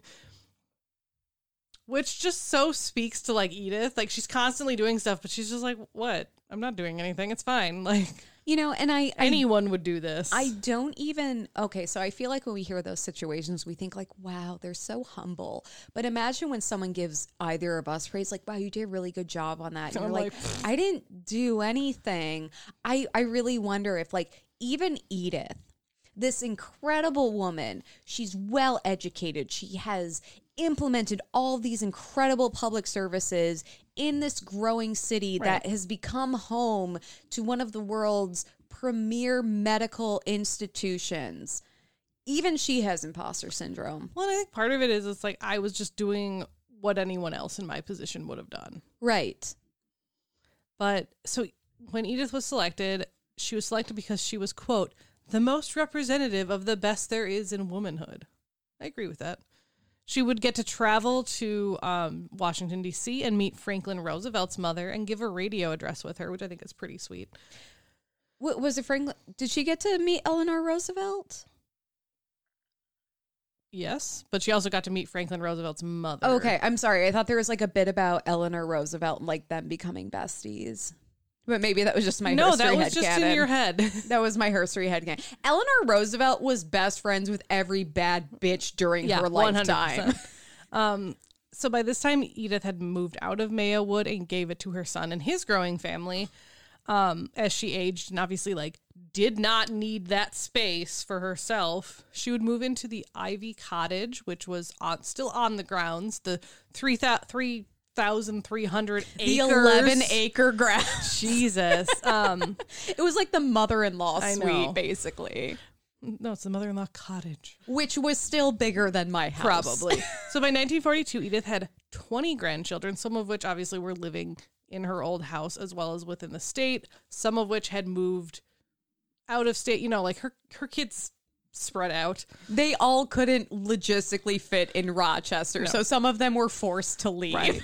So when she did get to see her grandchildren, she would play games with them, share stories of her life, Charlie's life, you know, like WW and everything like that. She would be diagnosed with leukemia and would eventually be admitted to St. Mary's Hospital as the leukemia progressed. Edith would die on July 26, 1943, and is buried here in Rochester in the Oakwood Cemetery. And her last days were spent being cared for in the place that she helped establish 44 years earlier. So okay, sorry. This is my like fan fiction. There's this old nun nurse that comes to check on her, and Edith goes, "I remember when you were just a wee lass," like one of the people that Edith trained or something. Because she helped to establish this place and to get it on its feet and to train the original nun nurses. And the fact that that's where she spent like her last, like it really is kind of this. She got to see the garden from the seeds that she planted. Like, she got to see it grow. Right. I mean, how amazing. And I love that for her. And I hope her nurse didn't stick a catheter in her like she was angry at the world and get it twisted like a fucking bitch like mine did. Right. But she wasn't a nun, so. So, legacy. Perhaps Edith was right when she said she did nothing. She didn't do a whole lot of anything except be a mother to a family, a clinic, and to a whole city. She helped establish like commonplace things today when Rochester didn't have them way back then. She helped establish St. Mary's. She trained the nurses of St. Francis, and she was there for WW. And then Charlie for his whole like adult life. Yeah. So if she did nothing, dear God, what have I done? Okay, how far in the negatives? Exactly. Like, if she's at 0, yeah. I mean, Edith was pretty amazing. Edith is definitely a better known figure in Rochester, especially being the wife of one of the famous Mayo brothers. But I don't think that people, and including myself, living here since I was 12, fully understand the impact that she's had on the city. And honestly, it gives me a lot more like local Rochester pride, because I'm like, no, Edith really cared about this place and cared about the people who are living in it. And really, and okay, there have been many times where I'm downtown, which is where the prime, a lot of the Mayo Clinic campus buildings are located. And we get a lot of visitors from out of town, from out of country, all over the place. And I've seen this. I have been a part of this, and I have benefited from it. When someone comes up to you and asks you, hey, what are the rules on parking? Or do you know of a place where I can get a burger? Or right. like they asked, or like, can I fit this wheelchair into this elevator? Everyone, without a second thought, steps up and helps. Yep. And especially downtown, because it's like, kind of the heart of Mayo. People are so good about that. And it's such a wonderful thing to see. And even I was trying to get to a doctor's appointment in a wheelchair when I was in a ton of pain, and some random woman out of nowhere started pushing my wheelchair because she saw I was struggling. It was like, where can I take you? And I literally just, I burst into tears, and I couldn't look at her because I was like, I'm crying, don't look at me. But it's just this, it's that spirit of caring and just kind of assuming, hey, if you're not from around here, you're probably not here for a great reason. Either, your partner's here and you don't know where you're going, or you're here for a medical problem. Regardless, I'm going to help you. And that is so much Edith. And like to realize so much of that comes from Edith, it makes me really proud to be a part of that. Yeah, it does. I fucking love you, Edith. I'm going to whine cry. Hey guys, we know times have been tough lately for all of us. And during hard times, it can be difficult if you don't have anyone to talk to, or it can be hard to talk about certain topics. Being alone with your thoughts can be isolating. This is why we are sponsored by BetterHelp. BetterHelp offers licensed therapists who are trained to listen to and help you. Talk to your therapist in a private online environment at your convenience. BetterHelp is customized online therapy that offers video, phone, and even live chat sessions with your therapist. So you don't have to see anyone on camera if you don't want to. Thank goodness. There's a broad range of expertise in BetterHelp's 20,000 plus therapist network that gives you access to the help that may not be available in your area. You just fill out a questionnaire to help assess your specific needs, and then you get matched with a therapist in under 48 hours. That is Amazon fast. Then you schedule secure video and phone sessions. Plus, you can exchange unlimited messages, and everything you share is completely confidential, just like with an in-person therapist. You can request a new therapist at any time at no additional charges. If you want to talk to someone about your mental health, you can get a 10% off your first month at betterhelp.com/herstory. That's BetterHelp, HELP.com/herstory. That's another good clink. That was an excellent clink. So do you want to follow up my amazing story with your own amazing badass babe? I do. And like the people who used to come to Rochester, I'm going to die full because I got to pee. But we gotta do this, and I'm not leaving. We're not pausing. There are no breaks here. Pause. No, we are not pausing. Die full or go home. So Kelly, die full or get your ass back on the airplane. So full disclosure, I have covered this woman Alice McGaw before. I think it was like back in episode 50. It was like our first like Minnesota Mavens episode. But I'm gonna cover her again because 1, that was a long time ago. 2, now everyone's heard that episode. 3, because fuck you, I do what I want. It's a little different. Ooh. Because... Did you just say it's a little different and Google was like, what? I heard the ding of a Google. Hey, Google, go fuck yourself. Oh, you don't listen to that? Fine. Fuck you, fine. Google. Whatever. Fucking patriarchy. But you know what? I'm different levels of drunk. We're on a different vibe. It's fine. Also, Alice's story is so incredible, and every single person who's ever been under anesthesia owes her a debt of gratitude, so you need to commit this bitch's name to memory. All right. So I'm whining about Alice McGaw, the mother of anesthesia. Ooh. So if you have ever had surgery, even just a dental procedure, you have probably been given an anesthetic. And I think we can all agree that surgery without anesthetic, aka being fucking conscious, would suck. Think of getting a C-section. Think of getting a tooth pulled. Think of getting literally anything medical done to your body without some kind of painkiller or being knocked out, whether it's full anesthesia where you get the breathing tube or partial anesthesia where you're just off in la la land and you don't remember a goddamn thing that happened. Give me the drugs. We need it. No one wants to go back to the days where they just gave you a bit of leather to bite down on and told you to lie back and think of England while they sawed off your leg. Although if you do, God, hey, I hate that. I'm not going to yuck on your yum, okay? Right. I'm not. Just also maybe ask for some anesthesia. There's no shame here. Just, be safe. Be safe. Use a condom. Be safe. Be safe. Put a condom on when you're getting your legs sawed off. Just to be safe. We don't want any STDs from getting an amputation. No STDs for us. No. So anesthesia has been used for ages in the form of sponges soaked in opium and other drugs. And for quite a while, it did not advance beyond this because any way you kind of dope someone up enough where they're just not fighting you as the quote unquote medical provider, that's all you need. But finally in the mid 1800s, ether and nitrous oxide and chloroform became popular options, but administering anesthesia was a decidedly unpleasant process and often involved smothering patients. And that's exactly what it sounds like, because there was no way to regulate how much anesthesia was being administered. Doctors ran the risk of the patient waking up during the procedure or overdosing the patient, leading to their death, or straight up choking them out. Like you're literally smothering. Imagine a pillow full of ether and you're just smothering the person until they pass out. But you just imagine someone knees on someone's shoulders, keeping themselves balanced, just But you have to make sure they're passed out enough that they're not going to wake up, but not passed out enough that they're dead. Are you breathing still, or are you? Oh shit! I killed another one. So still not great. But one goddamn woman found a better way, and her name was Alice McGaw. God damn it. So Alice McGaw was born on November 9th, 1860 in Coshocton, Ohio. Don't care if I said it wrong. And grew up in Michigan. No, I said that right. In 1881, when Alice was around 21 years old, her family relocated to Rochester, Minnesota, taking in by our stunning landmarks like the Corn Cob Water Tower, temperate weather, aka our awful Minnesota winters, but it's not so bad without the wind, don't you know?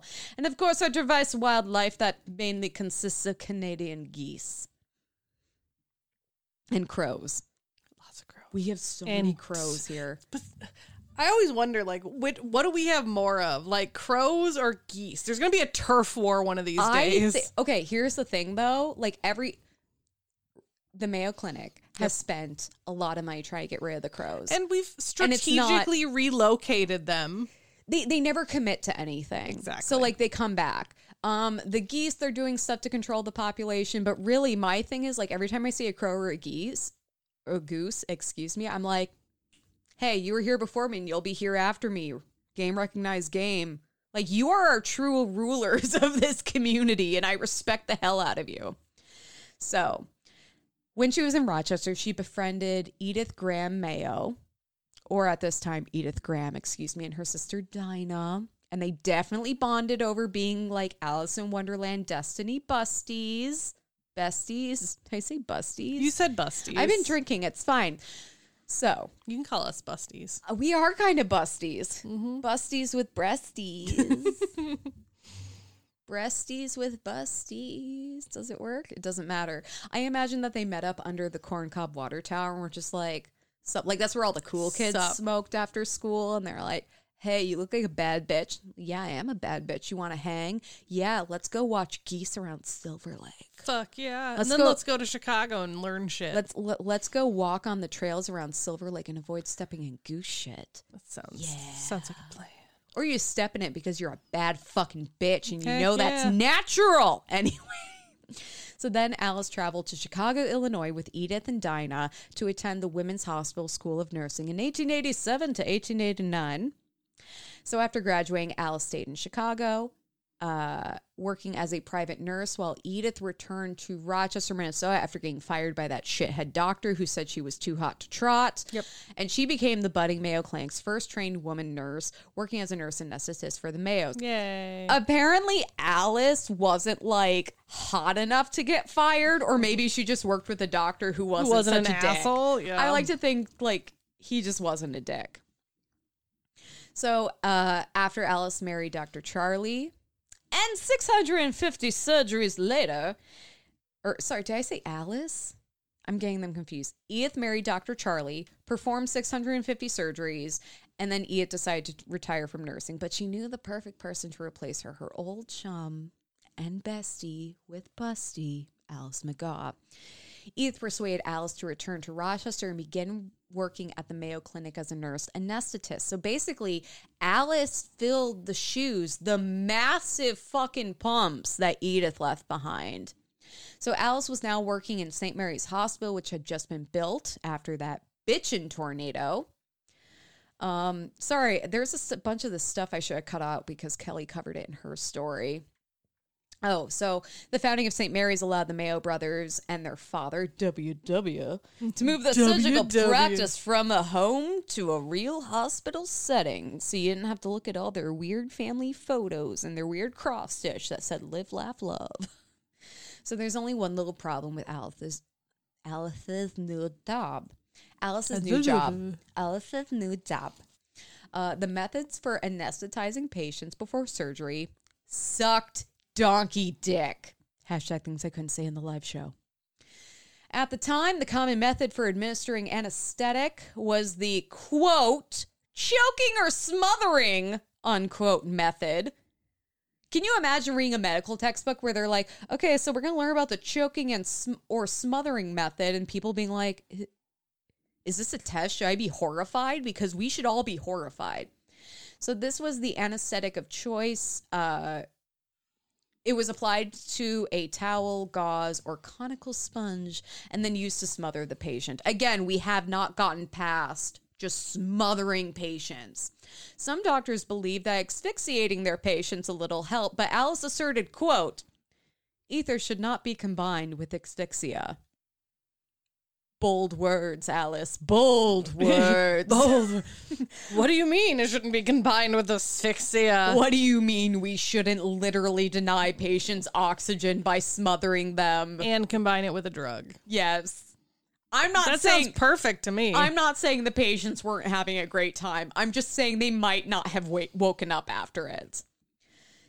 So... she and the Mayo brothers also insist on using ether, and Alice remarked, again, very hot take, ether kills slowly, giving plenty of warning, but with chloroform, there is not enough time to say goodbye. So basically, when you're giving ether, you're able to kind of watch for warning signs if a patient is getting too much or too little and address it versus, you know, it's like those coin machines at the county fair.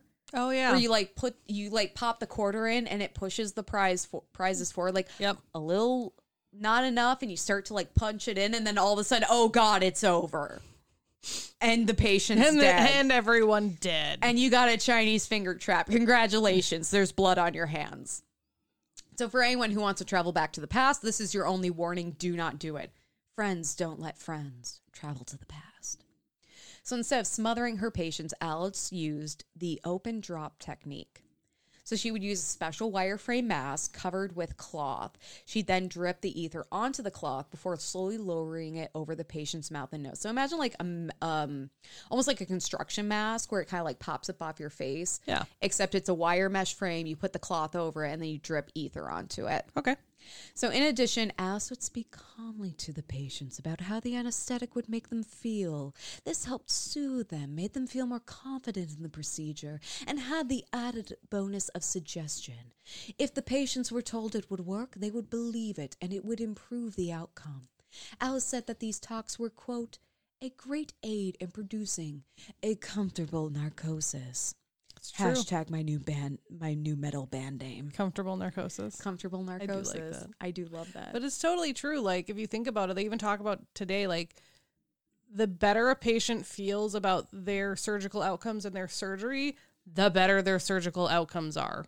So I've had surgeries where I've had to be put fully under. So there's same. There's partial anesthesia where they just kind of drug you up and you're conscious. It is like conscious anesthesia, but you don't remember. You don't remember what's happening. You're totally doped up. You don't know what's going on. Yep. That's like a colonoscopy. But that's then what you are for a colonoscopy. Yes, exactly. But then there's full anesthesia where you have to have a breathing tube. Yeah, you're just out. And you're completely gone.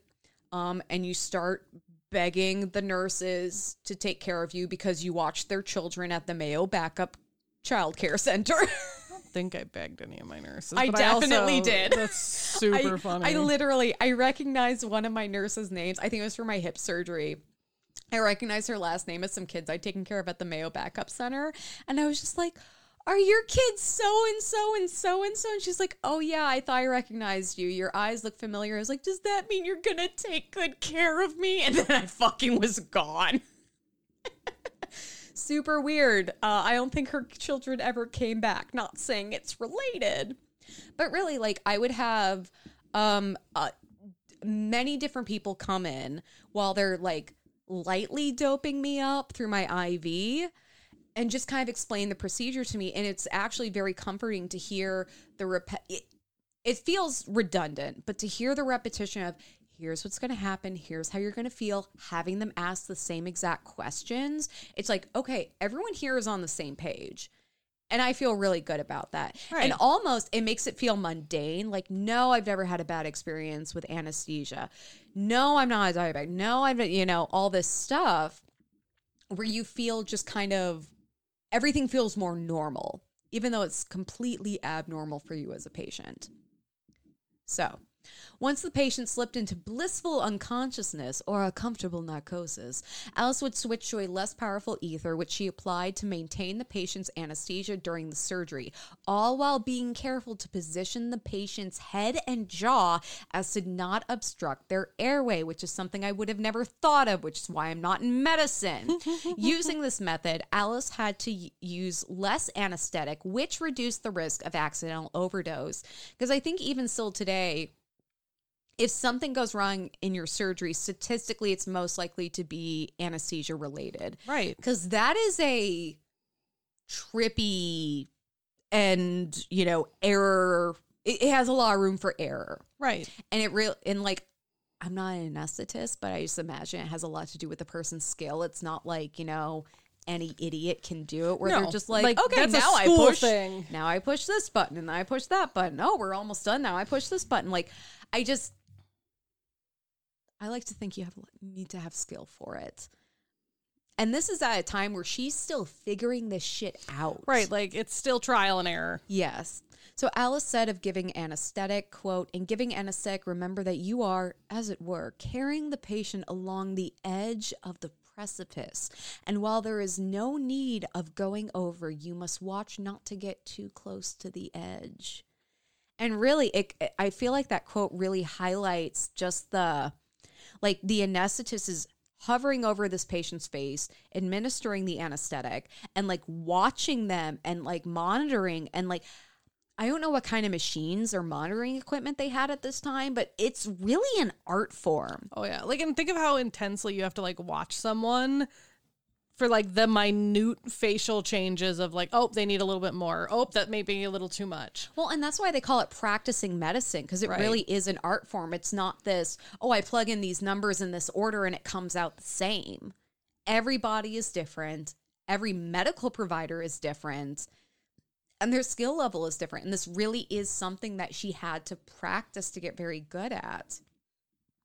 And the consequences of not doing it well were high. Someone could die.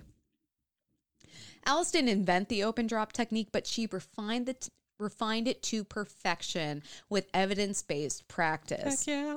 So she would conduct thorough research, devouring medical journals, observing other practitioners, and document how patients responded and the different complications that would come up with different types of surgeries and types of patients. So again, she's accounting for all of these variations that can occur from the practitioner to the patient. It's insane. So using this information, she'd make adjustments to her own technique. And she was so good. She was so fucking good that she performed over 14,000 anesthetic procedures with 0 anesthesia-related fatalities. I wonder, okay, I didn't look this up because genuinely I do not want to know, but I wonder how that, like, matches up to current day statistic. Right. Like what is the statistic of having an anesthesia-related fatality? I don't think it's high, but I know having an anesthesia-related complication is more common than having, like, someone leave scissors in your belly. You know what I mean? So her research and expertise were fucking invaluable because she's batting a perfect game at this point, which statistically is also insane. I have the statistics. Oh no. Okay, I'm gonna close my eyes. 1.1 per million population per year worldwide. So it's 1.45 males and 0.77 for females. Why is it less for us? Oh my God. And the highest death rates were found in persons aged 85 or older. Which makes sense because, you know, especially as you get older, if you have other health complications. That's in the United States, but still 1.1 per million per year is incredibly low. It is. So I wonder what the statistics were like at her time when people were still just like choking out their patients. Yeah. It had to be significantly higher. But still, she's even beating that statistic in her own. She has 100%. Now, granted, it's only, 14,000 surgeries compared to 1 million, but still, this is one person. That's insane. So, the alternative at this time was smothering patients with chloroform, which could kill them and often did. But since Alice was a woman, she couldn't. Woman. Oh my. She couldn't submit her findings to medical journals because patriarchy. Fucking patriarchy. Okay, literally. Women don't even have to have boobs. Women don't even have to have vaginas. Like, why? What is the difference? And the patriarchy will say women do need to have boobs and vaginas. That's why I'm calling them. They're vaginas now. And I will say, okay, what about my boobs and my vagina make me dumb? Tell me the medical reason. It's definitely the vagina. How my vagina makes me dumb. Because I can guarantee you, this is all organic. This has nothing to do with my vagina. I could have a penis and be just as dumb. And you're not dumb. Remember American Pie? That dude stuck his penis in a pie? Yep. Don't tell me that was intelligent. Right? That was no way intelligent. That was supposed to be the male American experience. Don't tell me that was smart. Although that one chick did stick a flute up her pussy. Yeah, which I would argue there's dumb people on every team. You know what? Your idiocy has nothing to do with your genitals. Your idiocy is independent of your genitals. And your ability to properly provide anesthetic is independent of your genitals and your gender identity. Anyway, patriarchy, bullshit. But it sounds like word got around. I do like to think that the Mayo brothers helped like signal boost Alice a little because she was expertly anesthetizing their own patients. But at a certain point, it's very hard to ignore someone who's anesthetizing 14,000 plus patients with no anesthesia related deaths and be like, but boobs, like you are the vagina. Idiot. You're the idiot. Vagina. Oh no. I can't have one in the room with me. God damn it. Wait. So the difference is that she uses ether and smothers them with her vagina? No. She does not smother them. There is no smothering. She's like puts a mask slowly over their face. With her vagina? No! Stop it! Stop being a dirty old man. Her vagina has nothing to do with it. Again, not all women have vaginas. I very much assume Alice did, though. So, eventually Alice was invited. Sorry, I'm like, vagina? I'm looking like for that word in my notes. Like, where were we? Eventually, Alice was being invited to give lectures at local medical societies, and this bolstered her as an expert, and she finally had the opportunity to publish her findings. So basically, everyone's like, oh man, shit, this is actually like really good information. I guess we can ignore the fact that her name is Alice, which is a traditionally feminine name, because most of the people reading her shit are not even looking at her, so what does it matter? Alice published her first... I can't breathe. I'm so drunk and I'm so full of pee. Alice published her first article, Observations in Anesthesia, in 1899 in the Northwestern Lancet, which recapped a recent lecture, ever heard of it, that she had given at the Olmsted County Medical Society. What's up? Oh, see. This made her the first nurse anesthetist to ever be published. Period. Full stop. Done. Throughout her career, Alice published 6 scholarly articles, which gained her international recognition and helped advance the open drop technique that she had perfected until it became the national standard. So everyone take a moment. If you're alive right now, you can thank Alice because she definitely saved one of your ancestors. It's probably true. With her medical prowess and her vagina. Pour one out for Alice's vagina. Hashtag things I couldn't say in the live show. Now, the Mayo brothers were excellent surgeons. And, I'm not taking away anything from them. Right, no. But the fact that their patients weren't dying from anesthesia on the regular really helped cement the Mayo Clinic's reputation as a surgical powerhouse, which has made our city what it is today. Dr. Charlie Mayo, famously married to Edith Graham Mayo. Heck yeah. Ever heard of her? Dubbed Alice, quote, the mother of anesthesia. There was definitely a ceremony, a sash, and a crown involved. This was also during a time when the Mayo brothers officially established the Mayo Clinic in 1903. But just a few years later, Alice would leave. Dun, dun, dun, dramatic groundhog. On May 23rd, 1908, Alice married Dr. George Kessel, founder of the Kessel Hospital in Cresco, Iowa. For a second, I was like, wait, Crisco? Like the fat that you rub on a pan before you bake things? So I'm told, as someone who does not bake things. So she moved to Iowa, boo, with him, boo, and acted as his personal nurse anesthetist. When the couple separated in 1919, woo, Alice returned to the Mayo Clinic. Hey, you know what? Every bad situation has to end at one point. She was just too much for him. She was too much of a bad bitch, and he could not handle it, and Iowa was not enough for her. The clinic had grown to include 18 nurse anesthetists, many of who had been educated based on Alice's research. Unfortunately, Alice's return to Mayo was short-lived. She was suffering health complications from diabetes, which forced her to retire in the mid-1920s. Oof, that's rough. Though Alice had helped advance medicine by leaps and bounds, knowledge on her own condition still had a long way to go. Rudimentary treatments may have included taking cold baths, wearing warm clothing, or wearing flannel or silk. Just any extreme of the temperature spectrum we can get on. Yep. That's all I think about when you say that. I'm like, so either a cold bath or bundle yourself up. In the winter, it was like, be cold. In the summer, it was like, be warm, because there was no other way to be. Like, this is really people just making shit up. And I get that associating temperature with health was a big thing at the time, but it's got to be so frustrating. Insulin, which is commonly used to treat diabetes, wouldn't be discovered in 1921. Until 1921. And then on February 17th, 1928, Alice died from complications of diabetes in a sanitarium in Wisconsin. The ultimate tragedy. Yeah. She's just surrounded by cheese, beer, and cheese byproduct that was used to salt their roads to prevent ice buildup in the winter. Did you know that Wisconsin uses cheese byproduct to salt their roads? I didn't, but I can see it. Because how could they be more Wisconsin? Right. The land of Ed Gein and Jeffrey Dahmer and a bunch of other... cheese and serial killers. Yeah, cheese, beer, and serial killers. The cheese and the beer is to cope with the serial killers.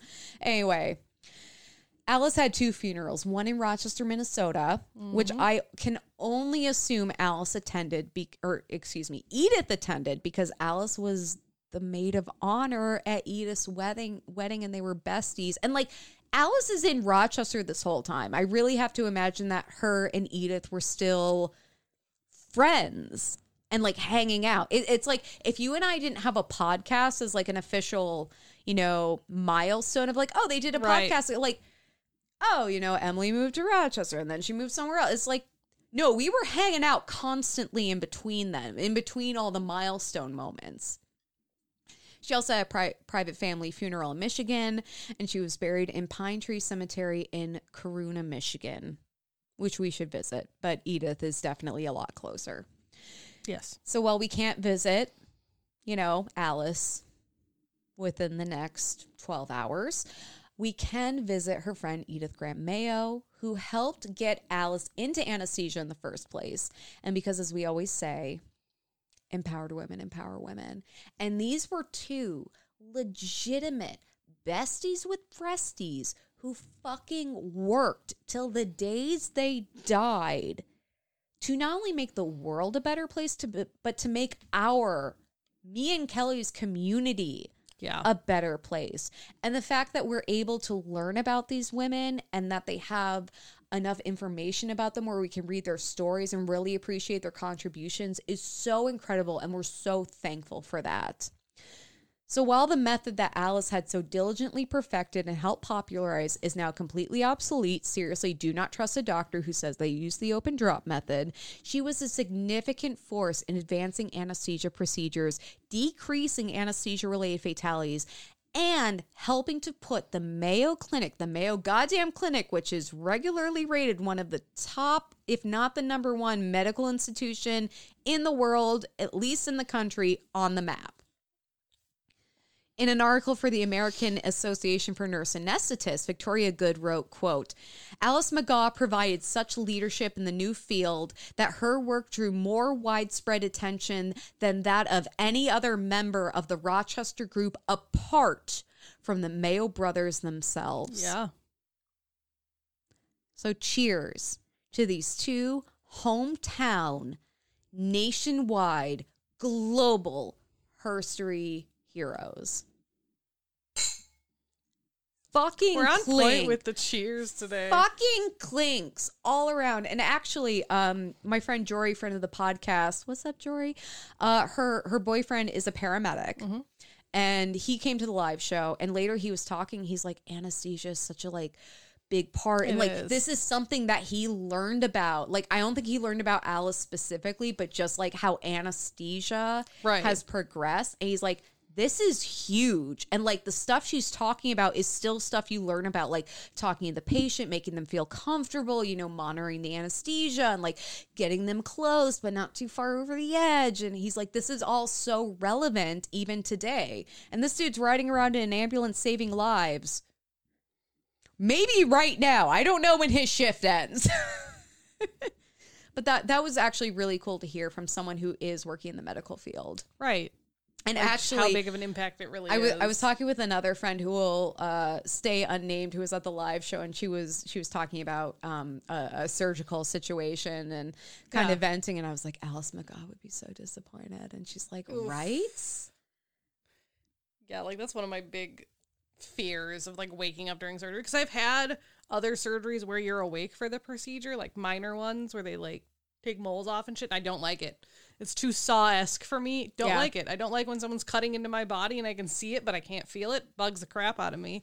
So to wake up in the middle of a full-blown surgery, I'd probably just die of heart failure because I'd be so terrified. 100%. So I've had a colonoscopy and 2 flex sigs. A flexible sigmoidoscopy is where basically they go up part way, but they don't make any turns right or left, up your colon. And for that, they give you the option whether or not you want drugs. And I'm like, I'm sorry, you're sticking a camera up my ass and you're asking if I want drugs? Yes, please. And it is amazing. And I'm so, and even though that's conscious anesthesia, it makes the experience so much more relaxed. And it even makes it easier for the practitioners because I'm not sitting there freaking out because I'm having a camera shoved up my ass. I think the ceiling tiles are collapsing, and I look at the nurse, and I'm like, okay, I know the answer to this, but are the ceiling tiles collapsing on me right now? She's like, no, honey, that's just the drugs. I'm like, that's what I thought. I just need you to confirm that for me. And then I was fine. I was the perfect patient because I was so fucking high. I'm so fucking high. Yeah, I'm having a camera stuck up my butt. Of course I'm going to be fucking high for it. I just remember when, I can't remember if it was for a colonoscopy or for my actual surgery, but like the one nurse could not get my IV in. Like, could not. Like, brought in the little machine that does the thing so they can like see your veins.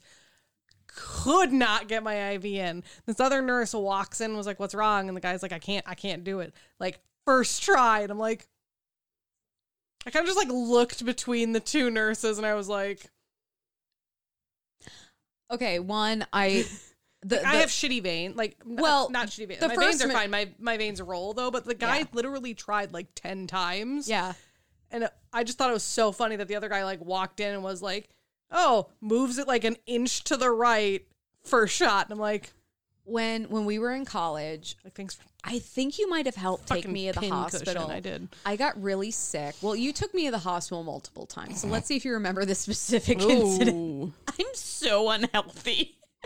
But no, I had gotten really sick, a lot of throwing up. I was dehydrated. I was like lying on the floor in my dorm room and I'm like, I can't move. Like, I'm so fucked up. So like my roommate and you helped get me to the ER and they were trying to get an IV in me. Like I had like some kind of weird stomach flu bug where basically I was just so dehydrated. I was fucked.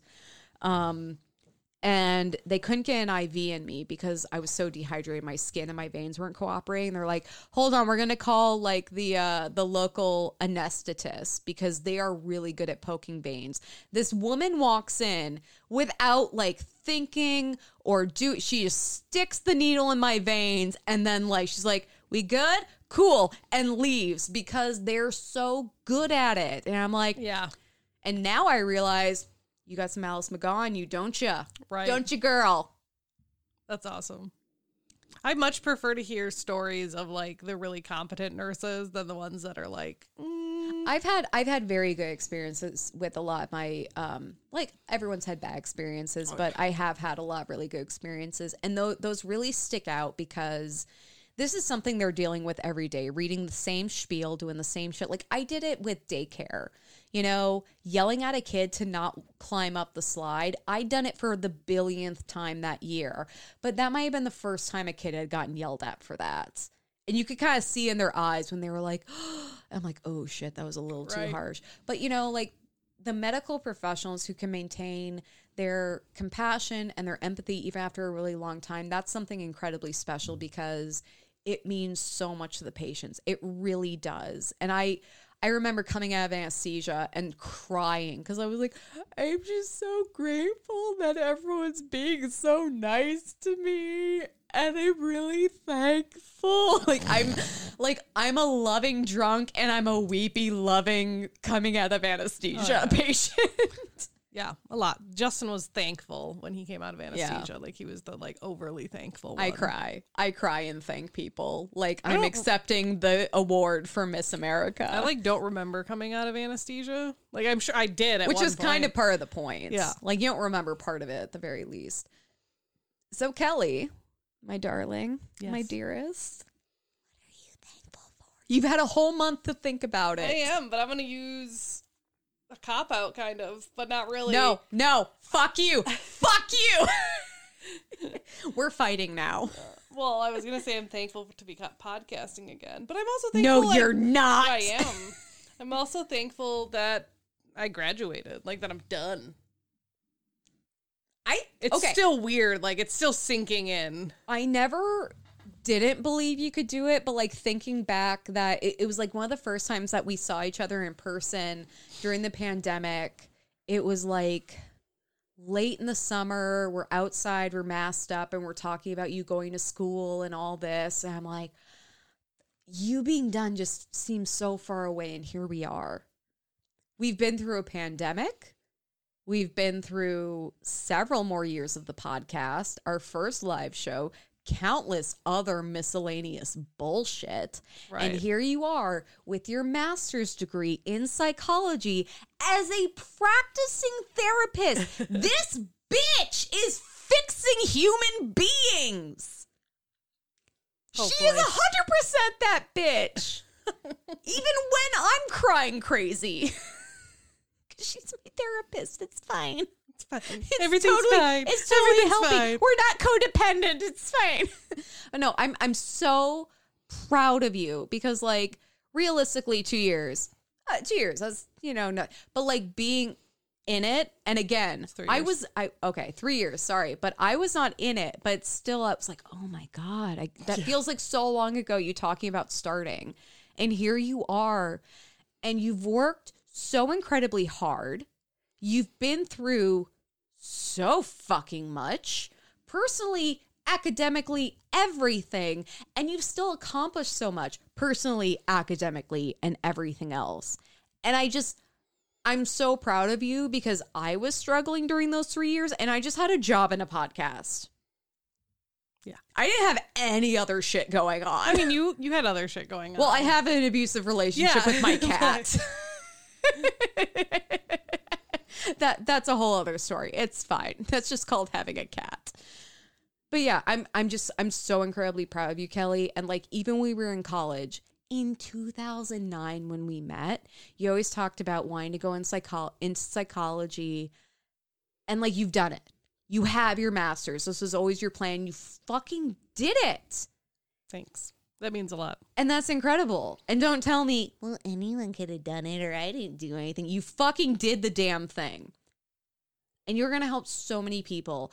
And even outside of your profession, you do and are going to help so many people in ways that you don't even understand or may never understand.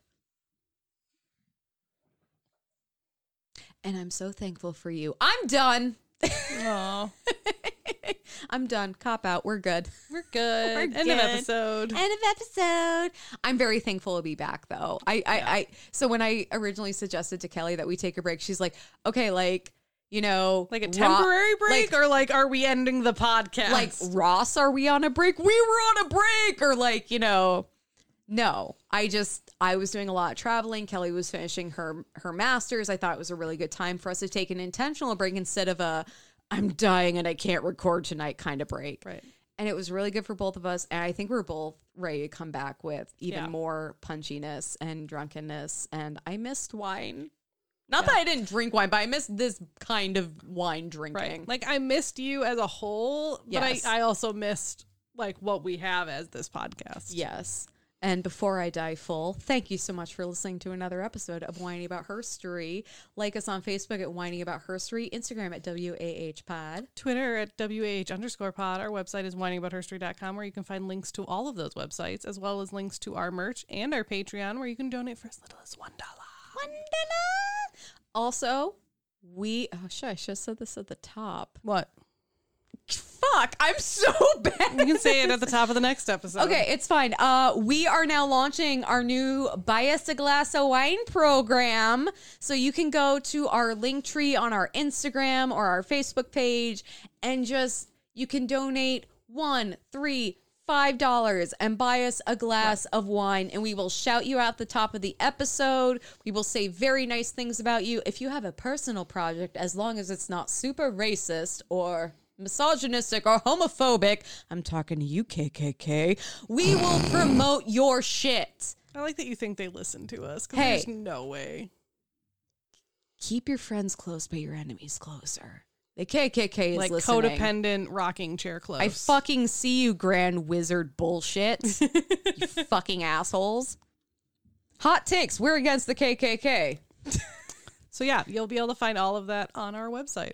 And our link tree on Instagram. Yeah, buy us a glass of wine. We'll cheers to you. So just for people who don't know, the buy a glass of wine or buy me a coffee is like a one-time thing. Patreon is a monthly thing. Yeah, so like if you're just like Leaving us a 5-star review is a free thing. it's a free forever thing. We love it. Even if you want to leave us like a bitchy review, like Like, you're the worst people ever, but here's $5. If you're looking for a serious history / lecture / discussion on history, this is not the podcast for you. At least make it 5 stars for being the antithesis of that. Anyway, thank you so much for listening to another episode, another podcast, The another P is getting to your brain. of Whining About History. I'm Emily. I'm Kelly. I'm sorry. Like, I don't know. My brain was just like, and we're done. It's been a minute. And have an empowered day, y'all. Bye. Oh. Oh,